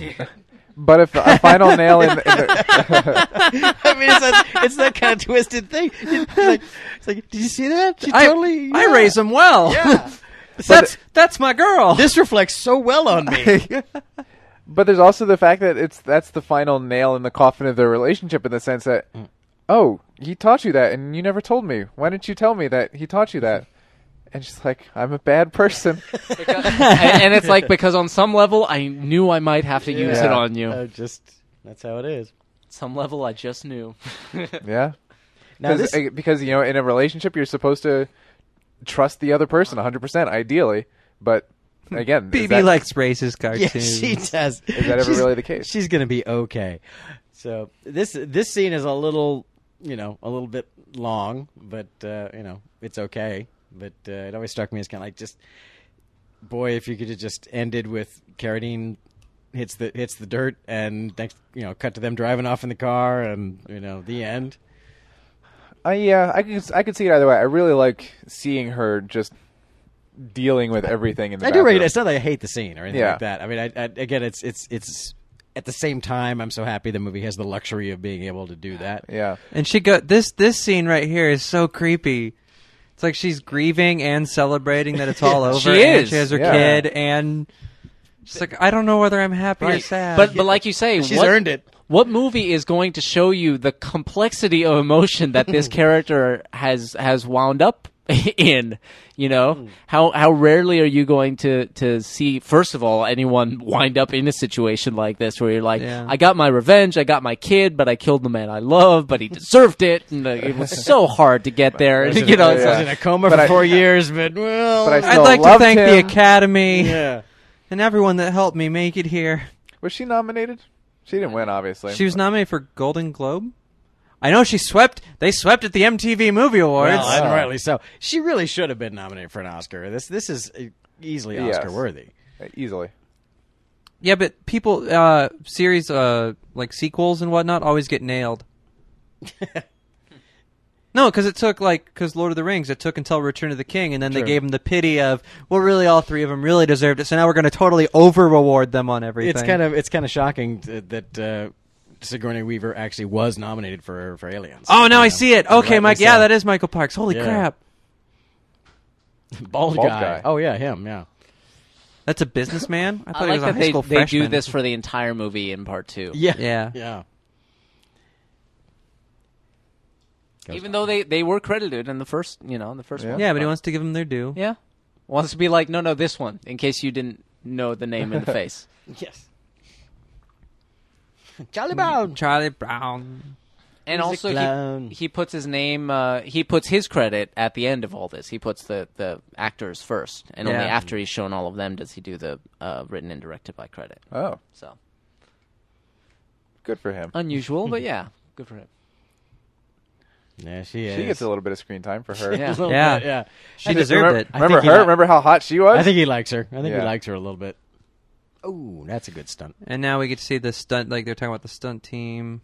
We're seeing this in color, by the way. Yeah. Yeah, which is cool. The fight team, yeah. It's like, oh, so it was in color. Okay. And then it was black and white. So this, Yeah. it was nice that they subtitled that for us. This is going to go on for a while. Yeah, because Yeah, they're it's a really pretty long doing ending. everybody. We can just go ahead and wrap up. I think we can do a wrap up here. No, let them take their bow. They can take their bow without We're us not preventing trying to them from vamp. taking their rounds. Julie Dreyfus, very pretty. Julia Louis-Dreyfus, also pretty. Also very pretty. Not related. Jeannie Epper, that's right. Jeannie Epper is who that is. Jeannie Epper is from the Epper stunt family. She's a stunt woman. That's the trivia about her. I remember she was somebody, and I couldn't remember. And that's Chris Nelson, which kills me. Who is Chris Nelson? Chris Nelson is a makeup artist What? that I'm almost certain that I've worked with. It's weird, but Tarantino does that. He has he has makeup guys and Rodriguez as well who end up acting in some of the films sometimes. Pretty sure that's the Chris Nelson I worked with in the visual effects world. Daryl, the California mountain snake. I can't really tell any rhyme or reason for the order of these these characters. It just seems to be in vague chronological Oh order. yeah, chronological, I guess. Yeah. That's and then with the punchline. It's the final punchline there. Aw. Aww. Perla Haney, poor kid with that name. She's never gonna have a career with that name. Hey, at least her name isn't Daryl. That's true. And there's Uma with her 5 different names. Well, but of course it's because there's the little punchline here Yeah, at the end. Mommy. Yes, I get it. It's sweet. Something I don't think I had noticed before watching these today. Of course, you'll be hearing them weeks apart, but watching them today is how good of a story this really is. This 4-hour tale, these two movies, it feels like you've read a book a little bit Yeah. more than watched a movie, which is weird for a guy who directs movies that are made of movies. It's weird and has these movie cliches and fight scenes and stuff like that. It's just a good story. It's interesting, and I think when people try to do an exploitation film, when they make that decision, they've kind of shot themselves in the foot. I'm going to make an exploitation. Well, you've set out a different path than someone who would have made an exploitation film, and I think he tends to get that right more than everyone else, which is part of the difference. Because don't take my mic away from me, you asshole. That's your problem. Well, now I forgot what I was going to say. Oh, what the exploitation thing? Because at the heart of an exploitation film is a movie that was intended by the maker not to necessarily make you feel someone's struggle. It's just to put on display something that happens in the world, some injustice or whatever it is. Whereas And exploit it. Yeah, exactly, and exploit it. That's what it is. This, for being something that shares those trappings, is actually a really interesting and fleshed out story about an interesting and fleshed out character who you feel for and who the performance works for. He's using the different tropes and whatnot and the genres as tools to tell the story he originally set out. He's not just doing it to masturbate to the different genres. At the heart of it, there is something he's trying to communicate, and that's why it succeeds. As we've mentioned many times, the idea that modern Hollywood is what now makes what used to be the B movies, except they make them with the big budgets. Yeah. Modern Hollywood is where you get exploitation films now. It's like G.I. Joe. If that's not a fucking exploitation film, I don't know what is. It's like if you fetishize those little toy dolls, here's a whole movie about that shit. Let's here you go. So it's like, again, you want You fetishize the giant shark? Here's a giant shark. Okay, and we're gonna giant shark the fuck out of you. Here you go. Here it comes. So actually, it's like they're giving us the end credits of both movies at the end of this movie. Yeah, It's like, they just give all the same credits again. yeah. So it's like, what was the movie? God help you, was the movie running short, Quentin? Are you kidding me? And Robert Richardson had his work cut out for him from trying to do 4 different movies and 2 movies in 1 movie. Seriously, 10 different genres in 2 movies? Poor guy. It's the kind of thing that you would hope that a cinematographer would go, awesome. Yeah. This is so awesome. Gee, I don't know, Wally. I don't know. I didn't get into this business to come up with great ways to make things look with light and color. That's not why I became a cinematographer. I'm not here to think about new things. Yes. I want to I'm do here this. to do the old things over and over again. And get paid very well for them. That's what I want to do. Chris, summarize your opinion. Summarize my opinion of Kill Bill. That was awesome. good. Yeah, that was good. I don't think I can add any more than what I've already said over the last 2 episodes. So, Brian.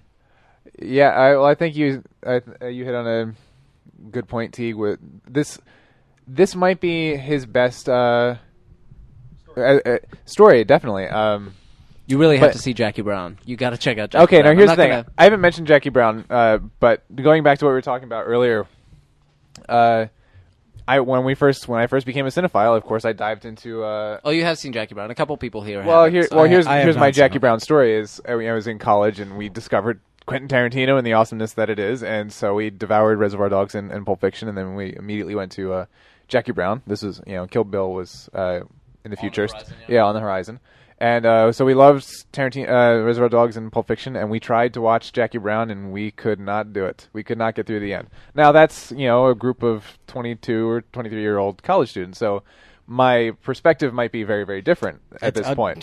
That's exactly my. I have tried to watch Jackie Brown many years ago. Okay. Didn't get through it. Yeah, so I do have to go back and say it again. Funnily enough, we rented the DVD from Blockbuster, and I still have that DVD. I never returned it. And there's a video store in Daytona Beach somewhere that is minus one That's copy missing their of copy. Jackie Brown. Nice. Dark Don't Man. worry, they closed down. Yeah, but Blockbuster is out of business. Yeah. So Yes. yeah, It's you won because that of one. you. It's because you took their DVD. I'm sorry. The House of Cards collapsed. Dark Man, your thoughts? I think it's great. I was. We didn't do Jackie Brown commentary. I was just shocked by how good Jackie Brown was, and it's like his most mature film. But this, Kill Bill, especially having gone back now and watched Volume 2, because I almost felt about Volume 2 like I think a lot of people felt about Jackie Brown. It's like, this isn't the manic, coked out energy I came to a Tarantino film to watch, Right. But it's about characters and stuff. Who the hell told him that was okay? But He's sold out, man. yeah, but having rewatched this now, here and talking about it, it is a really well done thing, and we kept harping on the characters, but that was. I appreciated that because I'm looking at it like, God damn it, yeah, all of the characters are interesting, and Yeah. you care about all the characters, and you especially care right down about to the one scene part. yeah, you especially care about the core characters, and that's what really matters in any movie, and that's what makes a movie this weird and disjointed in some ways. I mean, literally to the point where it's ripped in half, and just kind of half of it's thrown one way and half of it's thrown the other. And it's and all there's jumbled and shuffled. Yeah, there's almost no rhyme or reason to it, but it all comes together at the end, and it all makes sense. And I've come out of it with a greater appreciation for part 2 as a necessary part of the story. Trey. Yeah, I like it. What? High five. Yeah, high five. Good job, everyone. No, it's again, it's as we say. What can I say that hasn't been said? And then we kind of struggle, and then sometimes we find something to say. But I really don't know if I'm going to be finding anything to say. Between we said at the beginning and maybe the beginning of Part 1, Volume 1. I may have referred to this as his masterpiece. I still haven't seen Jackie Brown, but I don't think that's. Because that's different. so not a Quentin Tarantino That's the film, thing. even though That's- it's a Quentin Tarantino that's, film. That's his most mature, just straightforward type we of called film. this, Yeah. Quentin Tarantino at his Tarantiniest, and I think this is the pinnacle of when you think of Tarantino. It's like this is kind of what you think of. I agree. Yeah. I agree. Especially having rewatched it, I'm like, yeah, both sides of it too. And it Yeah. is, the amazing alchemy that he is able to pull off is, I don't love the genres that he is, well, certainly not the kung fu genres, the Hong Kong genres. I mean, I recognize westerns, but I'm not familiar with the genres. I don't particularly care about the genres. And yet somehow this crazy heap of silliness totally works for me, and I really enjoy it. And it's an amazing effort, an amazing work, both by him and again, Uma. I'll give Uma one last shout out because this entire thing hangs off of her. And if she didn't work, it wouldn't have worked at all. This has been Down in Front. You can always find more episodes at downinfront.net. Subscribe to us on iTunes. Get a brand new episode every single week. Twitter.com/downinfront. Facebook Down in Front Show. Email us at downinfrontshow@gmail.com. Go to the forum, downinfront.net/forum. Involve yourself in the conversation. Great. You guys really... No one ever comes to the forum. Register at the damn forum. Come to the freaking forum I'm already. serious. Seriously, Why is seriously, nobody do it. coming to my happenings? It's all like in beautiful colors and very eye pleasing. And at the forum, in addition to discussing weighty things like our video games art and why was Brian so mad on Star Trek? We also announced when and where the live shows are going to happen, so you can be here in the chat room and all those fun things. And talking about awesome movies we haven't done yet. Exactly. It was some great It's also where you conversation. get to tell Or us movies that we everything won't we even just do. said that was wrong. Plus, we think everyone is sexy, and if you want to be called sexy, it's the best. And place we'd like you to come. move a little closer. Yeah, you could just slide up onto you in the bench there. Anyway, oh god. Again, just batting the ball around and suddenly like Teague just like with a cannon just boom blows a hole in it and just ruins it. We were whiskey having is fun. plugging out of the bottom we were of the barrel. having fun until you came along. You can go to you can buy our shirts and whatever with the store. Blah blah. Who gives a crap? Matt Veda Veda's the show notes and chapter breaks in iTunes. Holden Hill design and maintain the website and tvtropes.org for anything that ever happened in a movie twice. We like those people. And until next time, my name is Steve Christie. I'm Chris Hannell. Brian Finifter. Hi, Scott. Trey Stokes. Thank you very much for listening. Good night, night. I'm totally Show okay if there's me no the part way 3, to by the go way. home. Yeah, I'm okay being done. I'm tired and with the story you mean of Yeah. We don't have to find a. I mean, if it's good. Kurt Russell. Yeah. And Burt Reynolds. All right. Well, I'm sure they. Thank you to Burt Reynolds for not agreeing to be in our movie. Oh, thank God. Thank you guys for getting me through Saturday mornings as a child. That's what that is. And R.I.P. Charles Bronson. Sergio Leone. Lee Van Cleef. Wayne Whitney, I have to say I don't recognize the name. Super cool Manchu. Manchu. I love that. Miramax. Thank you, Weinsteins. Friendsinyourhead.com.